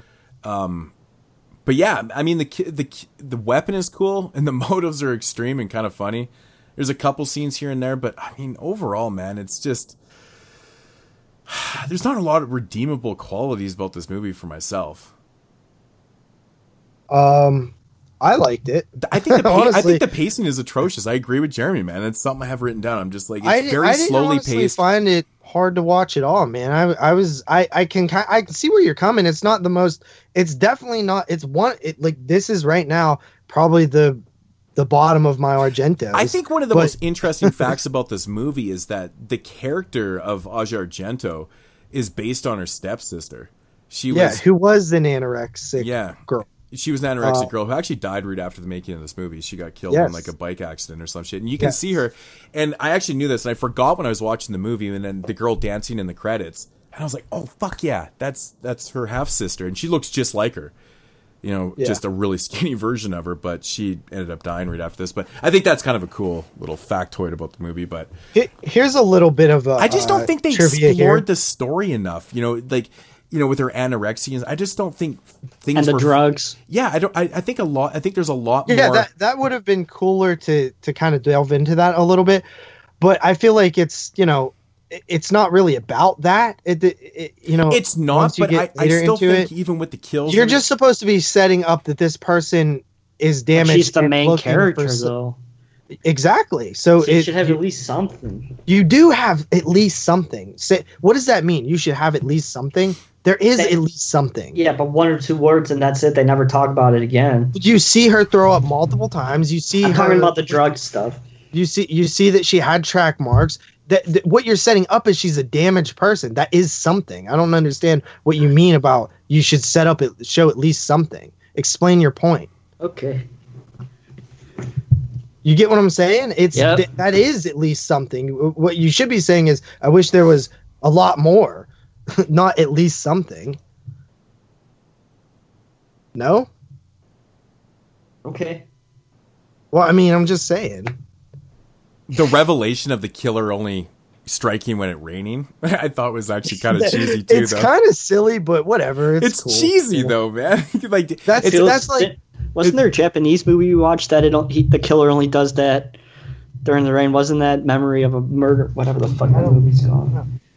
I'm sure it's been done before. It doesn't seem like it's that hard to come up with something like that. But it's just like the way they came up with it, though, in the film actually made me laugh out loud. I was like, okay, wow. It's just kind of one of those gimmick things that, you know, you're trying to make your giallo killer, slasher killer cool, and it's like, well, what can his gimmick be? And it's like, he only does his killing in the rain. It's funny when isn't it funny because they make like the killer's like, oh shit, I got to kill this person because she's in the way, but it's not raining. Yeah, I know what to do.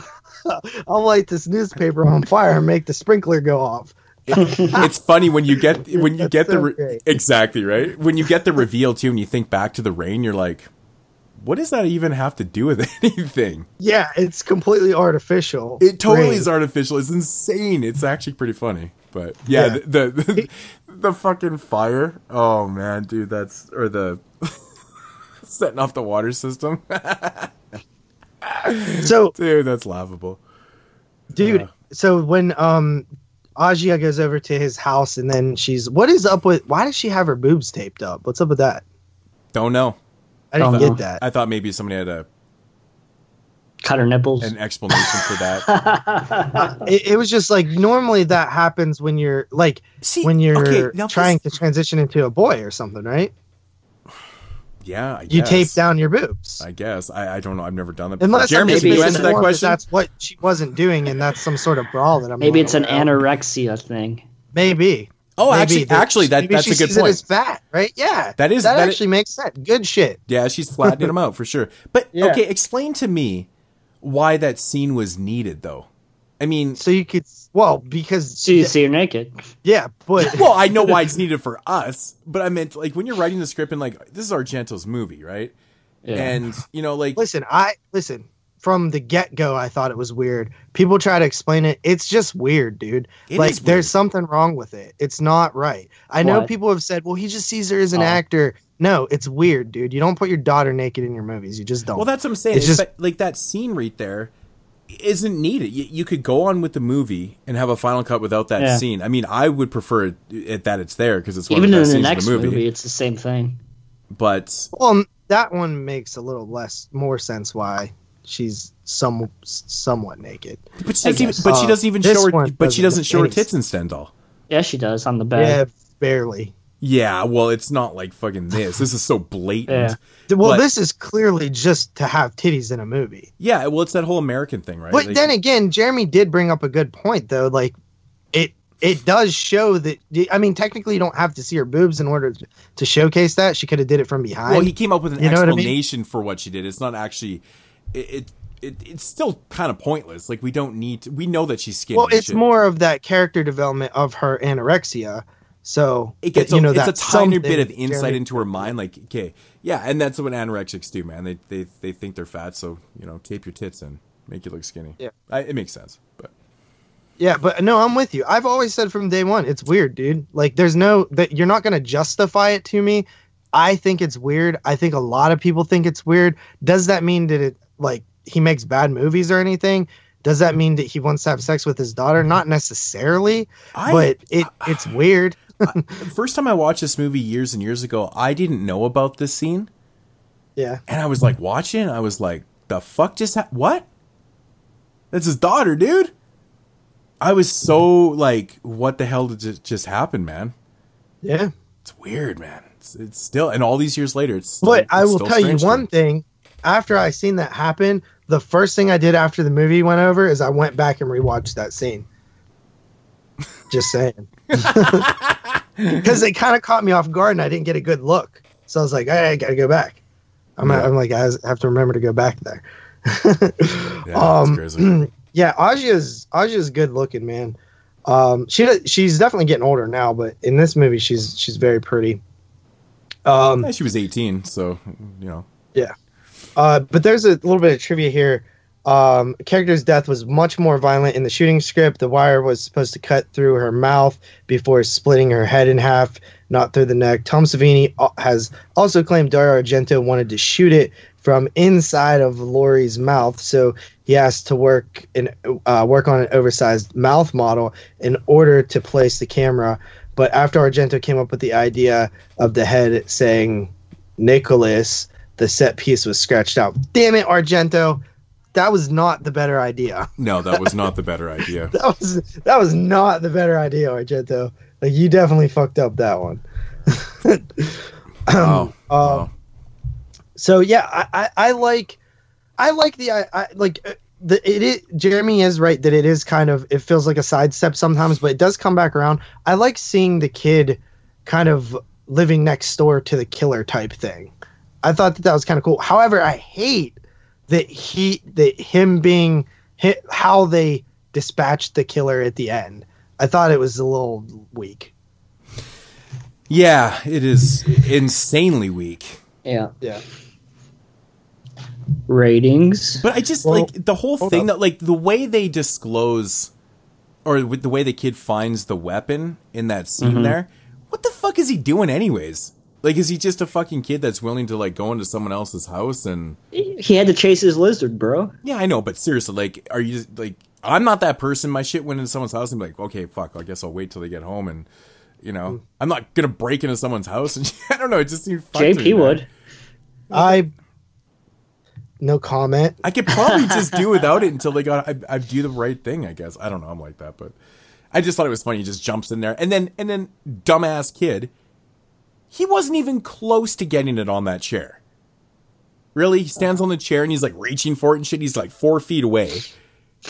I mean, come on, man. Like, give me a break. What an idiot. Yeah. Overall, though, man, I seem to think that, and I heard Dave say this, and this is why I've been testing this theory. He said that Argento's his favorite director because he's the most consistent. And his argument is that he's not made a film under a 5.5, I think. I think that most people disagree with like Dracula and stuff, but thus far, I'd agree with him. I think that Dario Argento is really goddamn consistent when it comes to making movies. And this, like, yeah, because it's an Argento, you expect so much more.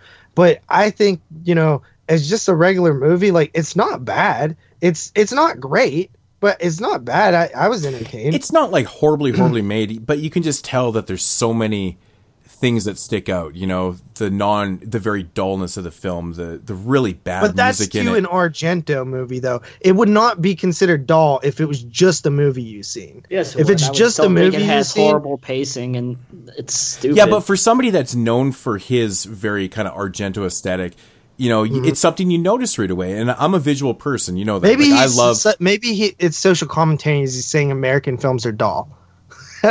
maybe, but I honestly think the ride to the killer's reveal is pretty boring. Like the interactions and stuff are pretty lame. Like with, you know, Argento's I guess boyfriend and, you know, his relationship with his girlfriend. Like that whole thing is just like, fuck, what?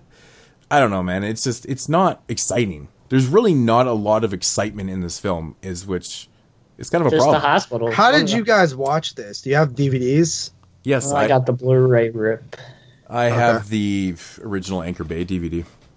Okay, so I did look up a little bit of stuff. Apparently, there is a version that exists that is has 7 minutes of footage that aren't cut or something. Well, guarantee that's going to bring up my rating at least 6 points. So I think the Italian DVD has the full uncut version. But I'm reading some of the stuff. It doesn't seem like there's a lot of gore. It seems mostly like dialogue heavy, but there is some gore that was cut. And apparently the UK version was cut by 7 seconds as well. Ooh, 7 seconds. See, right here, it says on the back of this, but dude, you say, 7 seconds? 7 seconds when it comes to gore can be an entire gore shot, like entire kill. You know what I mean? So you never know. So it says right here on the back of this, it says, from its startling opening murders to its horrific final twist, experience one of Dario Argento's most surprising films as you witness all the uncensored horror of trauma. Well, is that saying it's the film's uncensored, or is that saying, like, you know, is that part of this? The synopsis, essentially, you know what I mean? I think it's, you know, this is probably there's probably other versions out there, but this might be the Argento cut of the film. You know, like how there's a lot of films out there that just kind of incorporate, I don't know where the fuck these people get the footage from sometimes, but, you know, they make their ways around and all of a sudden there's like longer cuts. But I don't know. I'm not 100% sure on Trauma. It does say uncensored, so I take it for what it is. So, all right, we could do ratings now. Oh, is it my go? Did I go first? Yeah. Okay. It's, you know, I pretty much said what I had to say about it. It's not by any means even close to a favorite of mine by Argento. It's a very disappointing film, especially watching Opera and then watching this right after. I mean, I don't want to put that direct comparison. I try not to do that, but it's very hard not to notice that it doesn't have that Argento-ness to it. And I find it that I can get past that, but the problem is that the ride to the reveal in this film I find very tedious and kind of boring, and that's not a good thing. I generally don't get bored in Argento films whatsoever. It does lack in, you know, kind of those meaty scenes, good cinematography and things like that. Music kills me in this, though. It's so house library music that it just drives me. They couldn't even fucking splurge for something decent, you know, like an original score. I mean, we've heard this music in 100 different films. We literally have, and that's a problem for me. I notice shit like that because I'm a big music guy. Unlike the next movie, which actually is probably the best thing about the movie is the music, but which is done by Morricone, which is cool because he went back and grabbed, you know, somebody who fucking does good scores and shit. I digress. Trauma is essentially a film that bores me to death. That's not a good thing. 5.5 out of 10. It's not a horrible movie. It's watchable. But there's a lot of problems with just the end product for me. So I don't think what did you say it was? At 5.5. I don't think it's a below average movie, You know, it still has its moments and stuff, but it's nowhere near anything that is top notch. Yeah. Jeremy? I give it a 4.5. It's below average for me. I really don't find anything appealing about it. Okay, so I enjoyed the buddy nature of these two trying to, you know, solve the mystery and stuff like that. I thought that, you know, it is definitely bland in terms of like visuals and lighting and stuff like that for an Argento film, but it looks like a regular movie to me. So I didn't. But that even didn't the really dialogue is really bland in this movie. Like a lot of the. See, I was into the movie, so the dialogue to me was just it's them talking about what's going on. It's them solving the mystery. It's them talking about past and present and stuff like that. So I didn't really think I didn't even notice the dialogue. Essentially, you know what I mean? So. Mm-hmm. I don't know. I mean that I was just into it, I guess. It's kind of it's not that good. Like it's not a great mystery or anything like that. It's not fantastic, but I don't think most of his films are when it comes to the reveals. Granted, some of those movies have better, you know, in between, and yeah, all of them do actually. It's a better. Every movie we've covered so far is better than this one. But I still thought it was all right. It was a cool movie. I enjoyed Aja's performance, and I actually liked the relationship that was going on between these two. I thought that it started off and built, and I thought it was good development. I liked that the kid was living next door to the killer. I liked the killer. I liked how the killer was decapitating fools. That was cool to me. That was probably the best part of the movie is that they collected heads and stuff like that. That's neat. The tool, weird but kind of cool. Reminded me of like one of those like wire like things that people would wrap people's necks around, it's almost like a cheese cutter. No, it's like what you put around a dog. Where like, you know, there is a moment I actually did forget, but there is a moment in the film. I think that they say something on the lines of. What do you do to your dogs? Not like a dog, like when animal control comes, or they they're try to a catch lot a wild thicker animal. than this. They're like decapitate a lot the dogs. thicker than this. He's just decapitating dogs. I think there's a moment in the film where they talk about how the heads carry the soul. Yeah, they do. But I feel like it just didn't go. I would have, you know, like to have seen that explored a lot more. You know. Yeah. Just because that's kind of a cool idea in general. Like, I mean, you know, it makes kind of sense because the souls go, you know, enter through the eyes and shit like that. But if you take the head, you know, you get the whole thing. Kind of cool. But so yeah, I don't think it's great. It's not a great movie, but I do like it. And I gave it a 6.5 out of 10. Okay.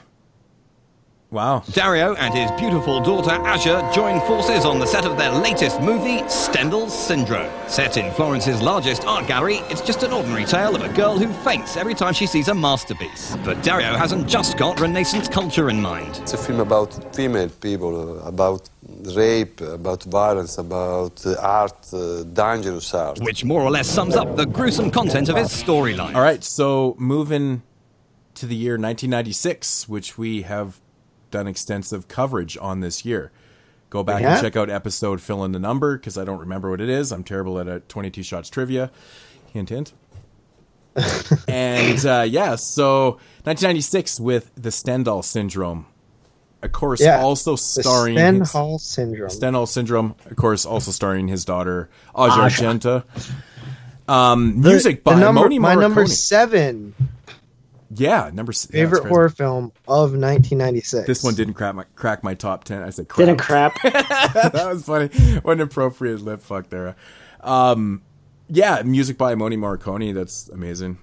That was pretty cool. But this, you know, it's funny. Like when you watch these movies back to back, and it's like opera, then Trauma like falls right off, and then Stendhal. It has that Argento feel to it. You know, set in Italy. It has the visuals. It's still a really, really dull film. And that's one thing about the Stendhal Syndrome that's always kind of surprised me is that, you know, it's back in Italy and, you know, shot in that, but it doesn't have that Argento aesthetic to it. You know, I think this film's it's so relevant, especially today, compared to maybe when you last watched it, but like watching this movie today with what's happening in at least our country, I'm not going to say the fucking stupid ass Me Too movement, but it's a pretty relevant movie. What do you mean you're not going to say? That's what you're saying, right? You're talking about the Me Too movement. Yeah. Yeah. It's pretty relevant today, to be honest with you. I don't even know what the Me Too. What the fuck is the Me Too thing? It's about people getting raped, yo. Yeah. Oh yeah, yeah. Oh yeah. Aja included. Okay. For some reason I was thinking about the actual Stendhal syndrome and shit, which is still to me one of the most bizarre syndromes of all time. This shit is it's kind of interesting, man. It really is as a syndrome and like to explore that. But let's get into the synopsis. A young policewoman slowly goes insane while tracking down an elusive serial rapist / killer through Italy when herself becomes a victim of the brutal man's obsession. Dude, I like this movie because of how different it is from the rest of Argento's catalog. Like the way that I see this movie. Just story. What do you mean by different? Like story-wise? Just story-wise. Yeah, it's the pretty story's experimental. completely different. It's one, you have that weirdo, like almost art house Stendhal aspect of it, the Stendhal syndrome, which does play a part in this movie. Well, not just a gimmick title. It actually plays the whole part in the movie, essentially, because they talk about how the Stendhal syndrome not only makes you, kind of hallucinate to visual art and stuff like that, but it actually changes your personality, which is what we get in this entire movie is the deconstruction of Aja's character going from her policewoman state to being raped, which, you can incorporate, the mentality change of being raped, but it's actually not because of her being raped. It's because it is though, and it isn't. It isn't. What but it's cool that it's multiple things. That's what I'm saying. It's not just one thing. Exactly. It's the rape and it's the combination of the Stendhal syndrome, which actually is altering her personality, which we see change throughout the film, and then obviously towards the end it gets peaks out, right? This film has more story than most of Argento's films. It actually has some depth to it, and it's a character study for one, which I don't know if he's necessarily done. It totally is a character It's a study. rape revenge film, which is kind of cool because I don't think he's done that. Yeah, it's a film about this sort of real life syndrome thing. And one thing that I've never heard anybody say about it. It's an odd rape revenge film in structure. Right? This is something that nobody said anything about, and this might spoil some things, so I'm so sorry, but I have to say it.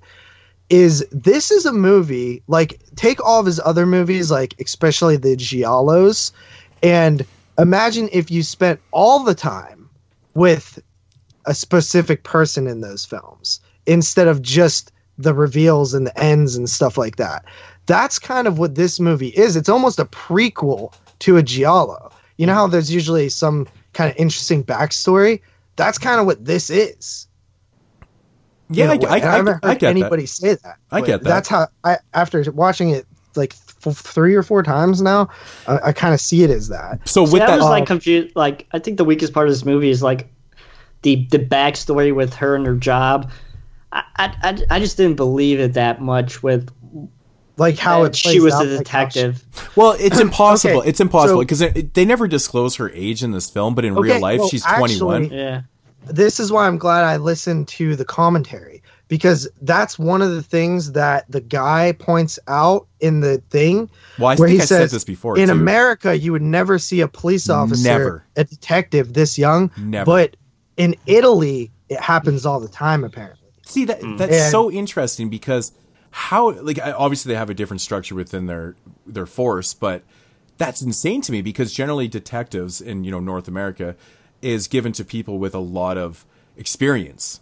A lot of credentials. They work themselves up from street cops. They do this, they do that, and then detective is top of the line kind of thing.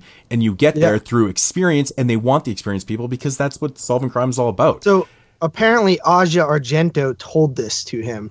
That in Italy, both women and young women can climb the ranks very fast. So isn't that interesting coming from a North American standpoint here? How we're so confused and how it's kind of it's Norm. you know it's a negative to me. I'm like, it's bullshit because Yeah. she would never be in this job. But knowing this, I mean, now I'm just confused.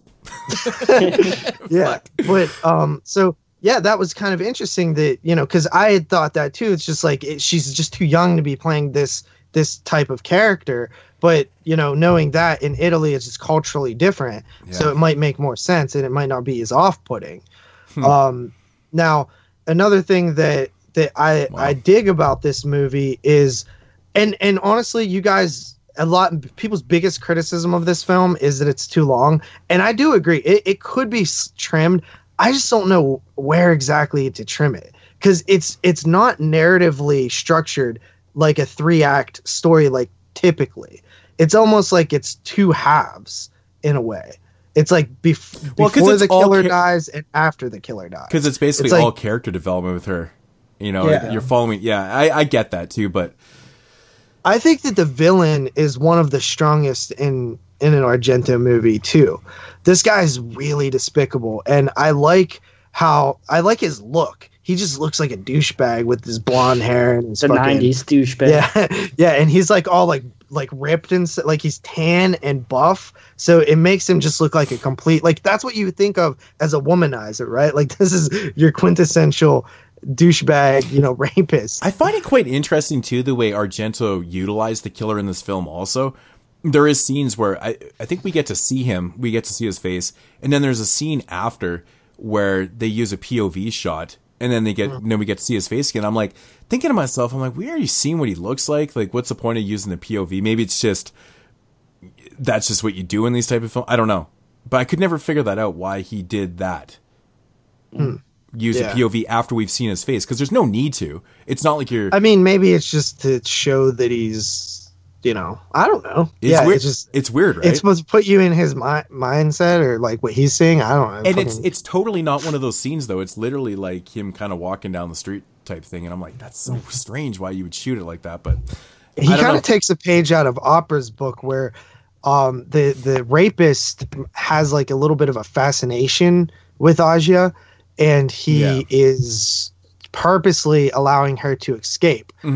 Also, the very first time I seen this, I thought it was really wonky how the two like met, and like how it like he's just like at this art gallery, and then he like well, he explains. They explain that. It's actually all explained. They just explain. Not only is it explained in dialogue, but you might wonder like how would he put her in a taxi? How would he know where her hotel is? Well, when she has her bag and stuff, she has like a key or something to that hotel in her bag. Yeah. So it actually, I never knew that it was like that explained. Yeah. I thought it was a little wonky, but it actually does make sense how all this for the down. first like 3/4 of the film, you would be thinking it's wonky, but then it's explained. Yeah. Well, they explain it a lot later than you normally would get that exposition. Exactly. So that's a little bit different. I think that there's a lot of there's a lot of structural. Obviously, it's toned down. The visuals are toned down in this film, but I do think there's a lot of cool artsy stuff, like the graffiti in the rape room. You know what I mean? Where all there's all this graffiti on the wall. I honestly feel like I love that shit. You know, I'm a huge Graph fan. I always felt like that was almost like a substitute for not having the elusive lighting and technical lights that he uses. Didn't Troma release this movie back? Yes, they did. And I was going to talk it's about a cut that version, too. though. It's a cut version. Yeah. So Argento said that he wanted to make like a more drawn out, like depressing look for this film instead of. Well, he definitely accomplished that. But instead of like, because the subject matter of rape and stuff like that, and not so much visual flair, but more of like a washed out look. Like even specifically in Rome, shooting things that looked great and washed out and things like that. Yeah. The writer talked about that, or the commentary talked about that a little bit. But the Troma thing.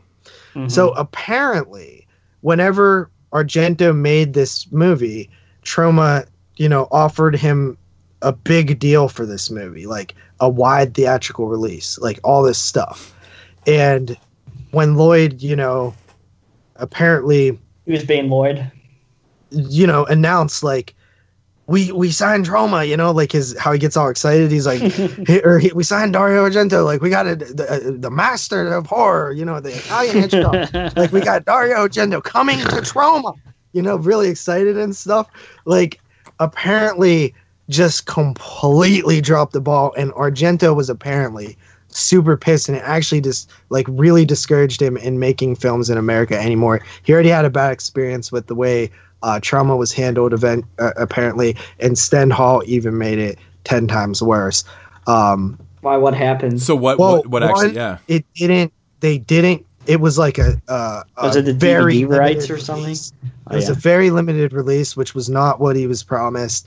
The DVD that was put out apparently was not only cut, but the transfer was like god awful. Moots, you own it? No, I actually don't own that, but I've heard like the same apparently he was completely insulted by the transfer on the DVD, and it was just a bad deal altogether. Apparently he was like pissed. I don't get the cut though. Why is it cut though? Right, because it says on the front cover, it says the director's cut. Yeah, well, so I doubt that. There's actually a lot of Troma releases that say director's cut, and they're cut to shit. Like, actually, perfect example. Vinegar Syndrome just released the good version of Death by Temptation, but the original Troma DVD, and it has a full intro. You know, Death by Temptation, the unrated director's cut, blah blah blah. You know, Kaufman's whole spiel.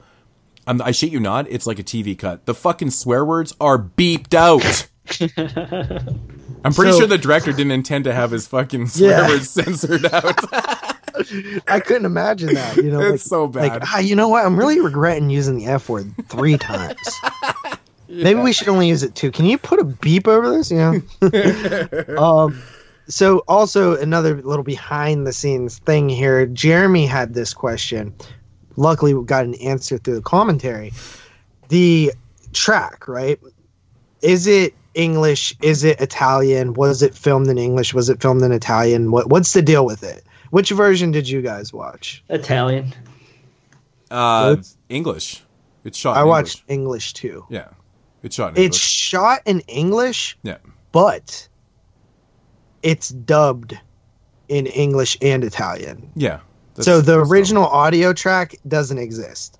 Yeah. It's dubbed, and apparently, yeah, that's normal. Agia was so mad about that she was so pissed at Argento because she thought that she gave an amazing performance in this film, specifically through her dialogue, and they got a different actress to dub her. See, I don't get that. Like, why wouldn't Dario just get Aja to dub her own voice? Yeah.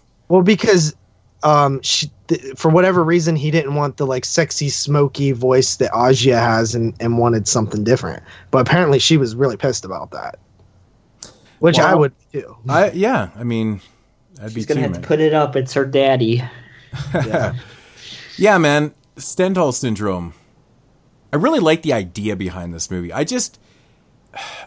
The story to me is a little bit clunky. I wish it had more visual developments with hallucinations and things like that, because you get one right in the beginning of the film. I know, but a very strange scene where she kisses this fucking like face fish. Dude, I remember in 1996 when we were prepping for that show, I picked up the original Blue Underground release and I popped it in, and that's one of the first things you see. I thought this movie was going to be absolutely atrocious. I was like, I even remember messaging you guys. I was like, well, this didn't start off too good, this CGI fish. Yeah. But yeah, some very bad CG in this one. Oh yeah. There's actually a kill.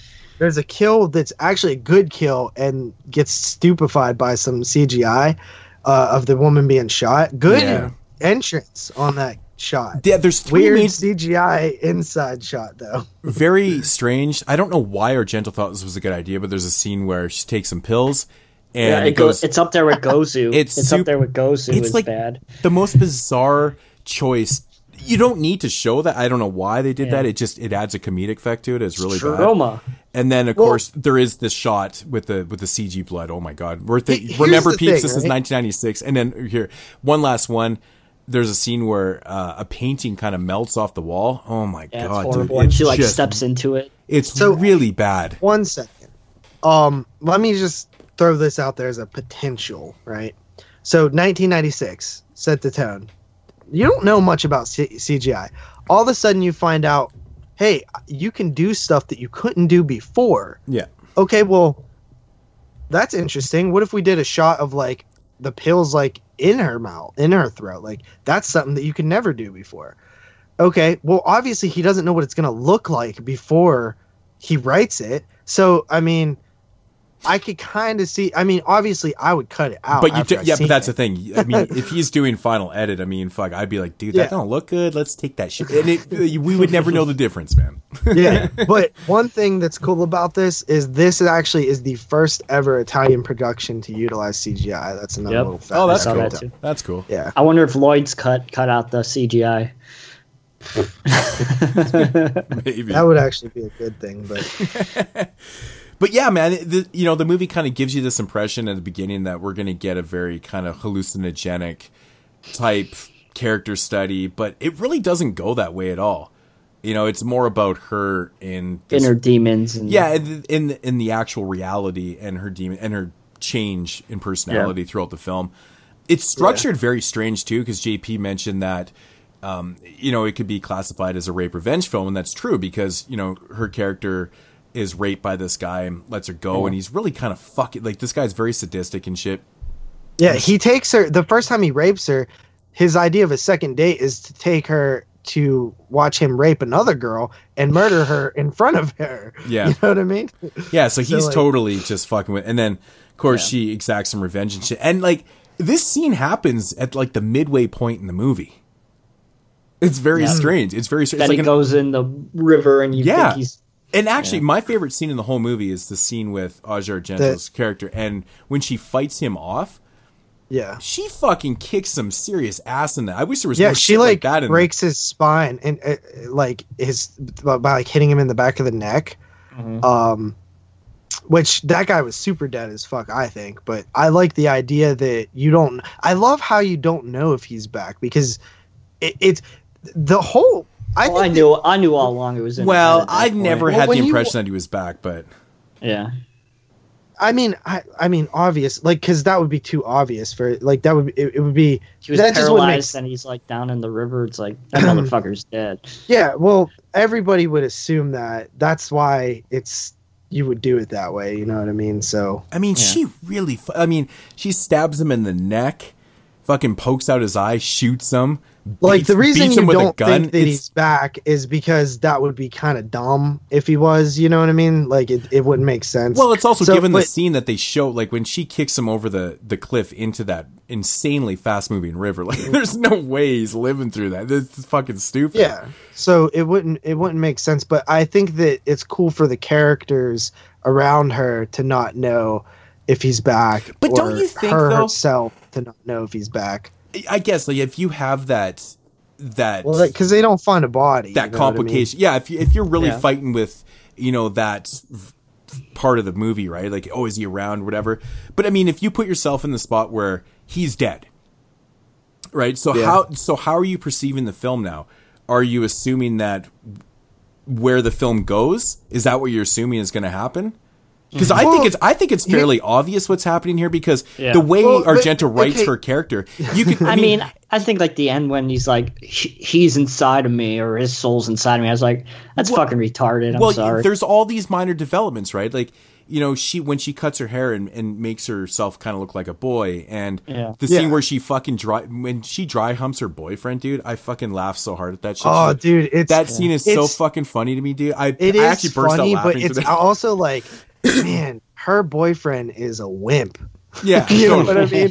But it's progression. It's the progression of her personality changing, right? And I like those are the things I do like. It's a multitude of things. Like at first, it's just I want to be like defeminized because I don't want to seem attractive to any males because I am scared of males now. Yeah. And then it becomes more of a brutalization towards males whenever she's boxing and stuff like that, giving herself a boycott. Yeah. It's and then it's a transition into. They literally poke fun of her in the film too with her family and shit. Like, you look like a boy. her brothers. I actually had that moment. My sister way back in the day did that too. She cut her hair like boy head, and she comes in the house. She's all proud of her hair, and I was like, "Oh, what's with the boy head?" And she wouldn't talk to me for like a year. It was pretty funny. Anyways. That's a heavy grudge. Yeah, and she's like so that. it's this long transition to this character, and I think that this movie's pretty well done with most of that stuff. I think honestly the biggest complaint about this movie is that it's just too long. But again, I don't really know what to cut. So yeah, you know what, man? Do you have any recommendations for what to trim? I don't know. I feel like you need most everything. But see, that's a very important scene, though, because it explains the Stenhall thing in the first meeting. But he's in like multiple scenes, though. It's like, but every scene that he's go ahead and watch again. Every scene he's in is important to the plot. So it's like, what do you cut? Maybe some of the boxing stuff, but again, that's character development to that character and that transition. It's well, you know, to be honest, that could be cut though. Because I intentionally paid attention to that this time. What, the boxing? Yeah.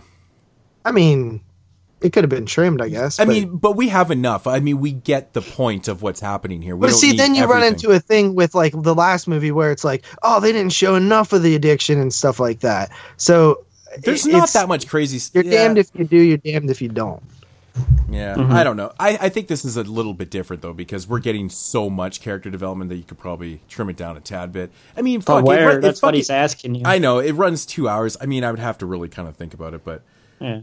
I agree that you could probably trim it down, but could you trim it down much? Like, could you really think of cutting 15 minutes out of this movie? Where do you find 15 minutes at? You know what I mean? That's a lot of minutes to cut, and that would only get it down to 145. Could you imagine cutting a half hour out of this movie? I say it's impossible to get the same effect. Mm-hmm. What do you feel about the scene at the art museum, at the art, I guess museum or whatever, where the opening scene? No, you know that museum's the... like a super famous museum that the only filmmaker ever allowed the film in there was Argento. Yeah, that makes sense. He was respected so much. He's the maestro there. Yeah. No, the scene where her boyfriend gets killed. Oh. Yeah. The new guy that she meets. Yes, the new guy. But the way that scene develops and what the reveal is of it. It's shot nice. It is, but it doesn't make a lot of logical sense though. How so? How she gets out of the building without being noticed after all that shit goes down. Right? Yeah, I guess they don't really show you. That's the problem. They don't really show you. That's what I'm saying. They don't show anything. But the point is that the security guard knows she's there, and he knows he's there. Something happens, he doesn't. They don't show him seeing her. Like, I mean, there's a problem there. I would have to rewatch it again to see if it. It was actually one of my biggest complaints last time I watched the movie. I just assumed that it's really big and stuff. Like, it's a really big museum. I don't know the layout of it. They don't show you the layout of it, so I think because they don't want the audience to straight up know that it was. So I don't know. Of course, but I meant just logically, like it doesn't make a whole lot of sense that she would be. I don't know. Yeah, but you get what I would I'm have saying. to watch it again to really scrutinize it. But I do remember thinking about that. I just remember that was one of my biggest concerns with the film, prepping for the 96 show too. I was like, what the fuck's at this scene?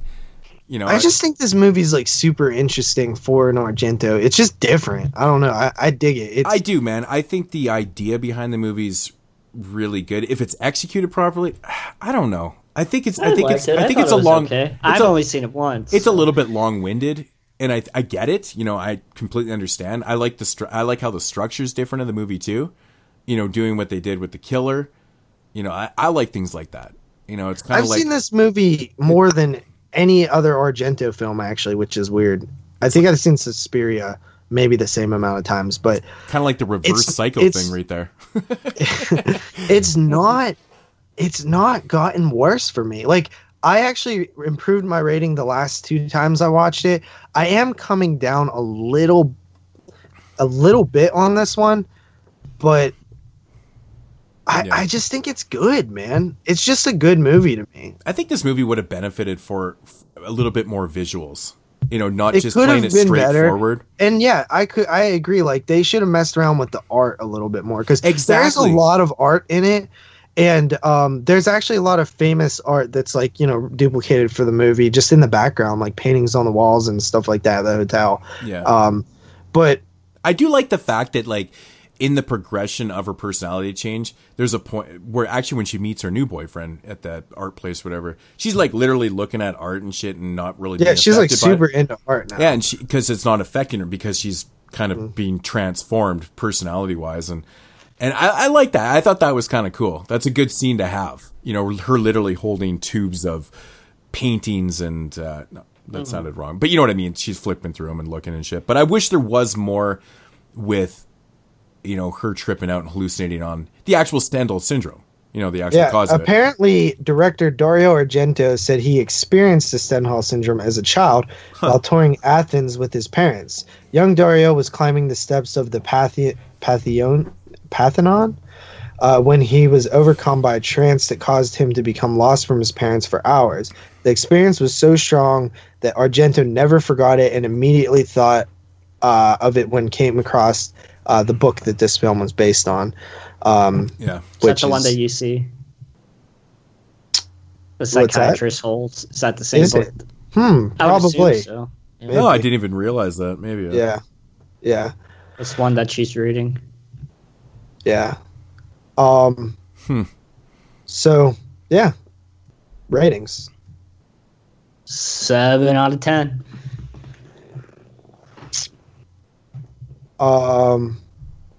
I like this movie a lot. Wow, Bridget Fonda was supposed to play Aja's character. It's weird. And then Jennifer Jason Leigh. Apparently Bridget Fonda is a massive Argento fan. So yeah, dude, I like this movie a lot. I think it's dope. I like it. I as long as it is, I don't mind watching it, which is weird because I'm a sucker for a film that's under 90 minutes, like especially in today's day and age where I have to watch so much. But yeah, I dig Stendhal, man. It's one of my favorite Argentos.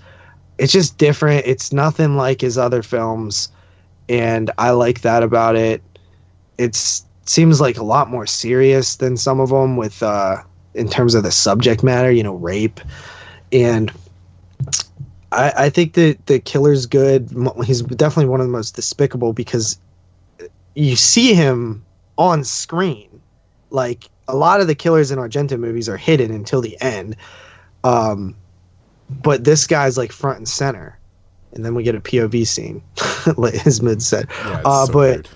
Yeah, I kind of teeter on this one. I don't know where to really rate it. My original rating was a 7.5, but after multiple rewatches, I've climbed all the way to an 8.5. So I'm just gonna stick there. 8.5 out of 10.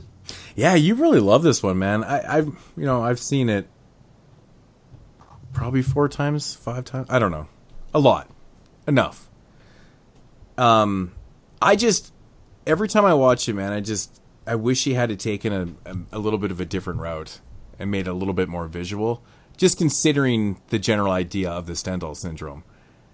What you could possibly do with it, and especially for somebody so visual as Argento. I mean, you could probably shoot some amazing visual scenes and it would just really kind of spice up the film. The idea is really cool. Aja is good in this film. I did find it kind of strange that she never got naked in this one. Really? Well, she is naked. She is naked. She's naked twice. You see her nipple in the rape too. Yeah. Yeah, I guess it's pretty. Yeah, he did a little bit more subtly in this one, I guess. I should say, but it's Argento. It's not as flashy as other films. Music's good. Morricone does a good job. Actually, the music is very fitting for this because it's kind of subtle, but it's nice. If that makes sense. It is long. Not my favorite Argento by any means. If I had to watch something, it would probably not be this movie.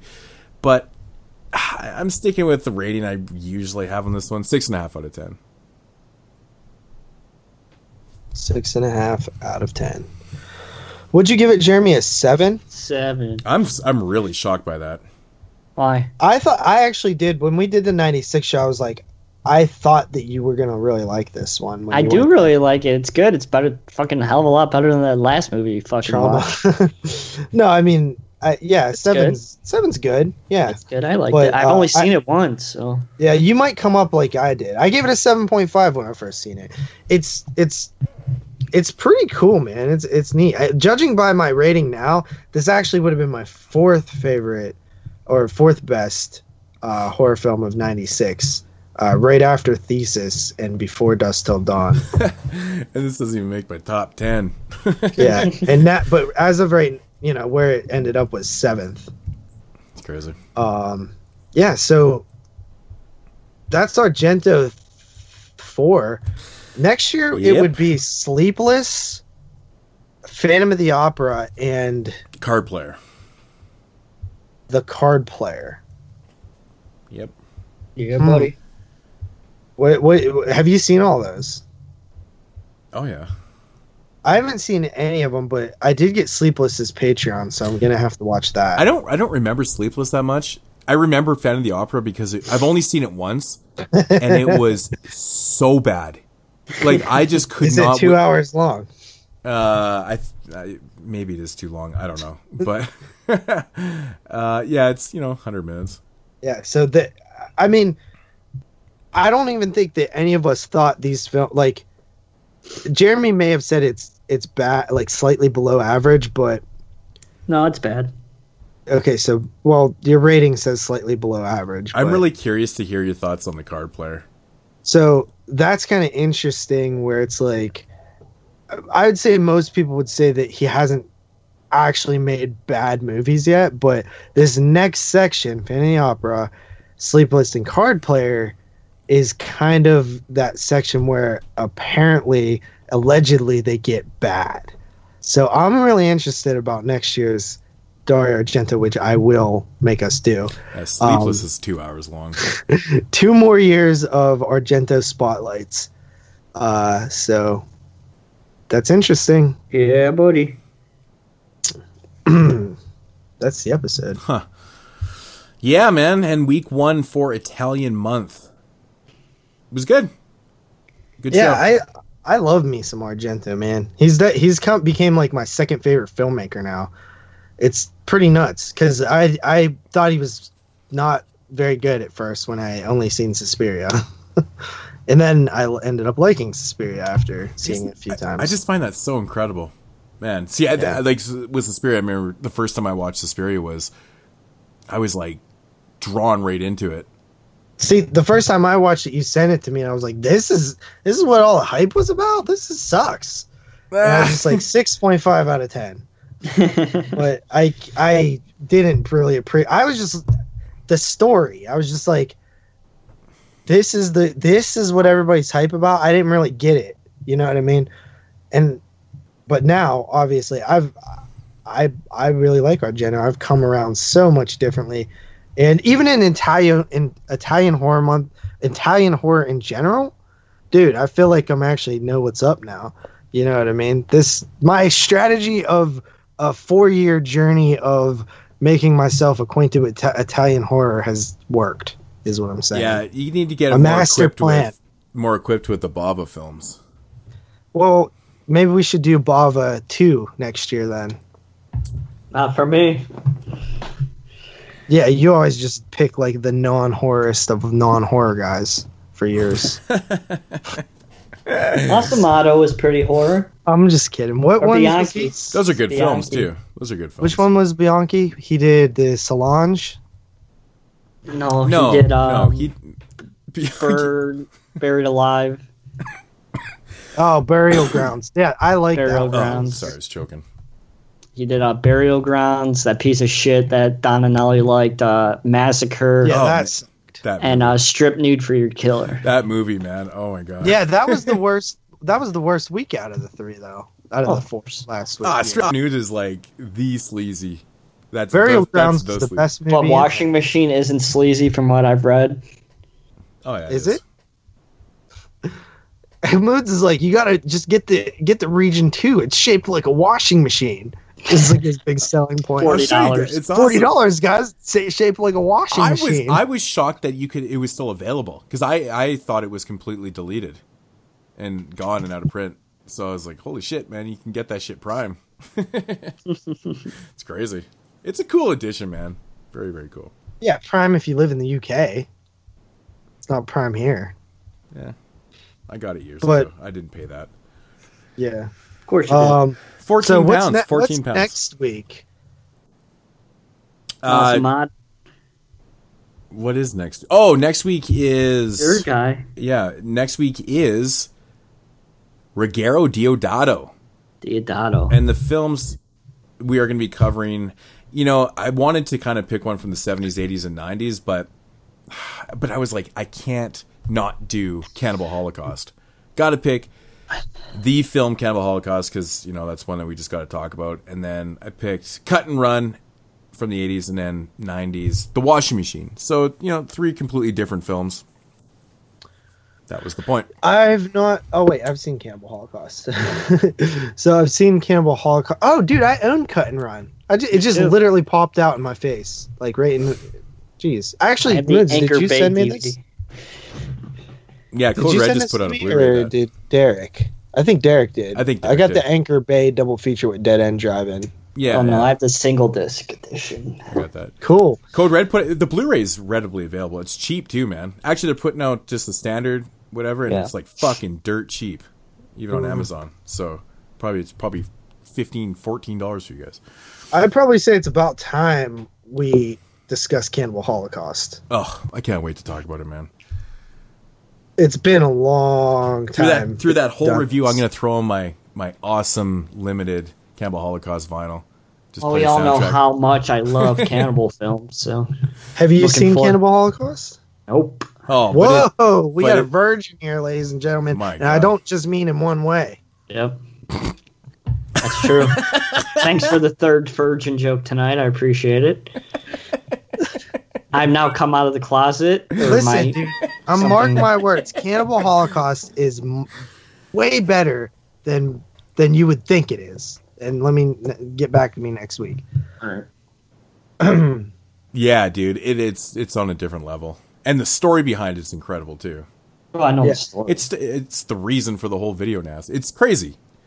Maybe I'll watch the animal-free killing version from Grindhouse this time. They have that? Well, they've got both. You can watch it without the animal killings. Yeah, which is pretty cool. I can't remember. I said that somewhere, and then someone called me a pussy, and I was like, no, I didn't say I watch it like that. I said you can watch it like that. Are you watching it like that? I never do because I always... My mentality is like if I have an uncut version, I'm always going to watch that. Yeah. Yeah, so. But that's the only thing it cuts, right? It's just the animal killings. Yeah, no, it's just the animal killings. But, yeah. I might watch it just because I'm not... Like, I understand why they were there and stuff like that, and they ate the animals or whatever. Yeah. It already affected me as much as it's going to affect me. I don't really need to see it again. So I might just actually do that. The turtle one is brutal, but... That's the one that it's still so brutal to me, man. Yeah. But, yeah, man. Anyways, Ruggero Deodato next week. Gonna be awesome. Looking forward to it, so. Yeah, I'm excited, man. I actually was very happy with this year's Italian Horror Month as a whole. Besides me, right? Until after we watched the Fernando Di Leo. I'm just busting your balls because when I search the movies, they say that they're not horror on IMDb. Yeah, well, Fernando Di Leo is like considered to be one of the best Italian, crime and the fact directors. And the fact that whenever I go to buy them, it's in the crime box set. That's why I was like, Naked Violences, Naked Violences, yeah. It's in the crime box set, and I'm like, wait a minute, this isn't a horror box set. This is a fucking crime box set. Italian crime box set. I'm like, Jesus. Some good ass films in there. In both those sets, man. Those are awesome. Are they horror? Let me ask you that. What? The 3 films that he picked. You've seen them, right? Yeah, I've seen all 3 of them. I've reviewed Madness. I've reviewed Slaughter Hotel and Madness on this show before. Madness and Slaughter Hotel are definitely in that realm of horror for sure. 100%. Okay. Naked Violence is more I would consider it more crime. Yeah. Is it horror at all? Is it like 10% horror? Yeah, it definitely has elements in there for sure. Black Pharaoh wasn't horror. Yeah. Naked Violence has its moments, but Slaughter Hotel is like it's almost like a slasher film, and it's like a really sleazy film, and Madness is like a home invasion film. So, all right, fuck you. 2 out of 3 is good. 2 out of 3 is acceptable for Italian Horror Month. Italian horror. You didn't want to do Naked Violence is really good from what I remember. So wait, we didn't want to do what? The Mondo Cane guy, because... Was that because he wasn't Italian? Oh, here we go. Hey, guys. Oh, what do that you was think? so funny. He made Italian films. The Italian Horror Month, and some of them weren't even fully Italian. Some of them weren't even Italian, I think, the ones that you picked. Let's see. Italian Horror Month, would you think that it would include Italian directors? No, would it be a good idea to include we never said non-Italian that. directors? We never said it has to be a director spotlight. Yeah, we did. That's what we said. 4 director spotlights. All right, yeah. So DeLeo is week 3, and then of course week 4 is picked by Derek. Derek actually picked an entire one. So he picked Joe D'Amato. Which is another name that we needed to get to. Yeah, Joe D'Amato's been definitely on the wish list of directors to do, but films are Beyond the Darkness, Anthropophagus, and Absurd. I was really happy that he picked that guy because I literally have all 3 of those. Right. Yep. Thanks, Severin. I reviewed Beyond the Darkness, I think, a long time ago in here too. Yeah. Yeah, that'll be a fun show. That'll be a fun. It depends, because I've always said Anthropophagus is like one of those absolute mood films for me. Sometimes I don't dig it, and sometimes I do. So hopefully, we had that Derek dude on the show. Is Derek? Is he doing D'Amato with us? I don't know. We can invite him on. Greg, why did I open my mouth? If anyone's still listening to the show right now, then let us know if you want Derek on the show. Well, we all know Derek's listening, so most people will say yes, just out of niceness. Well, they don't have to answer at all because we don't know they're listening. So. Why are you so afraid of guests? I liked Andrew. That was fun. That was the best episode ever. I thought that episode was really good, too. I destroyed him. That's the worst episode ever. Well, because you set me up, and 2, Andrew was Here you go with the setup again. Jesus Christ. Because you did set me up. Your idea of setups is very... You literally said, you're living in a fantasy world. What Andrew says about The Curve. That movie's trash. And then you gave it an above trash rating. You set me up. No, I did not say that, man. Uh-huh. No. Dude. Yep. Anyways, that is going to conclude episode... Just like how you set me up last week with 1984 being considered not horror, even though it was on the Letterboxd list. So was... Dude, we did not set you up. Me and Brandon had decided... I had Blade Runner on there. But we were fucking watching exploitation films on there too, and we Bronx War. And Jeremy, to be honest, we actually said, "Do what you want with the list." I agree. We just chose not to put it on, and me and Brandon had the exact same. It's just not horror. It's a great fucking movie. I put fucking Paradise Lost: The Child Murders of Robin Hood Hills on my list. Yeah. Otherwise, I would have had it on there too. I love that movie. Dude, that movie it's good, but top 10 good? What, Paradise Lost or no? Oh, of course that's Class 84 is so I love that movie. It's just can't buy it 100%. Man, can't buy it. It was the very first movie I watched for that show too. Me too. It's good shit, man. That's it for 146. Jeremy, take us out of here. All right. Thank you, everybody, for listening to episode 146 of the 22 Shots of Moods and Horror podcast. As always, if you want to follow the man Moods himself, you could do so at youtube.com/mood616. And please do yourself a favor and go over to the JP's channel and tell him how much he sucks for fouling 31 Days of Horror. youtube.com/doubleshotj. So as you can follow me on my channel at youtube.com/NESRuler22. So as please follow us on Twitter, twitter.com/22shotspodcast. Email us any questions you have at the 22 shots of moods and horror at gmail.com. That's the 22 shots of moods and horror at gmail.com. And as always, please leave us a voicemail now that we answer them. 724-426-6665.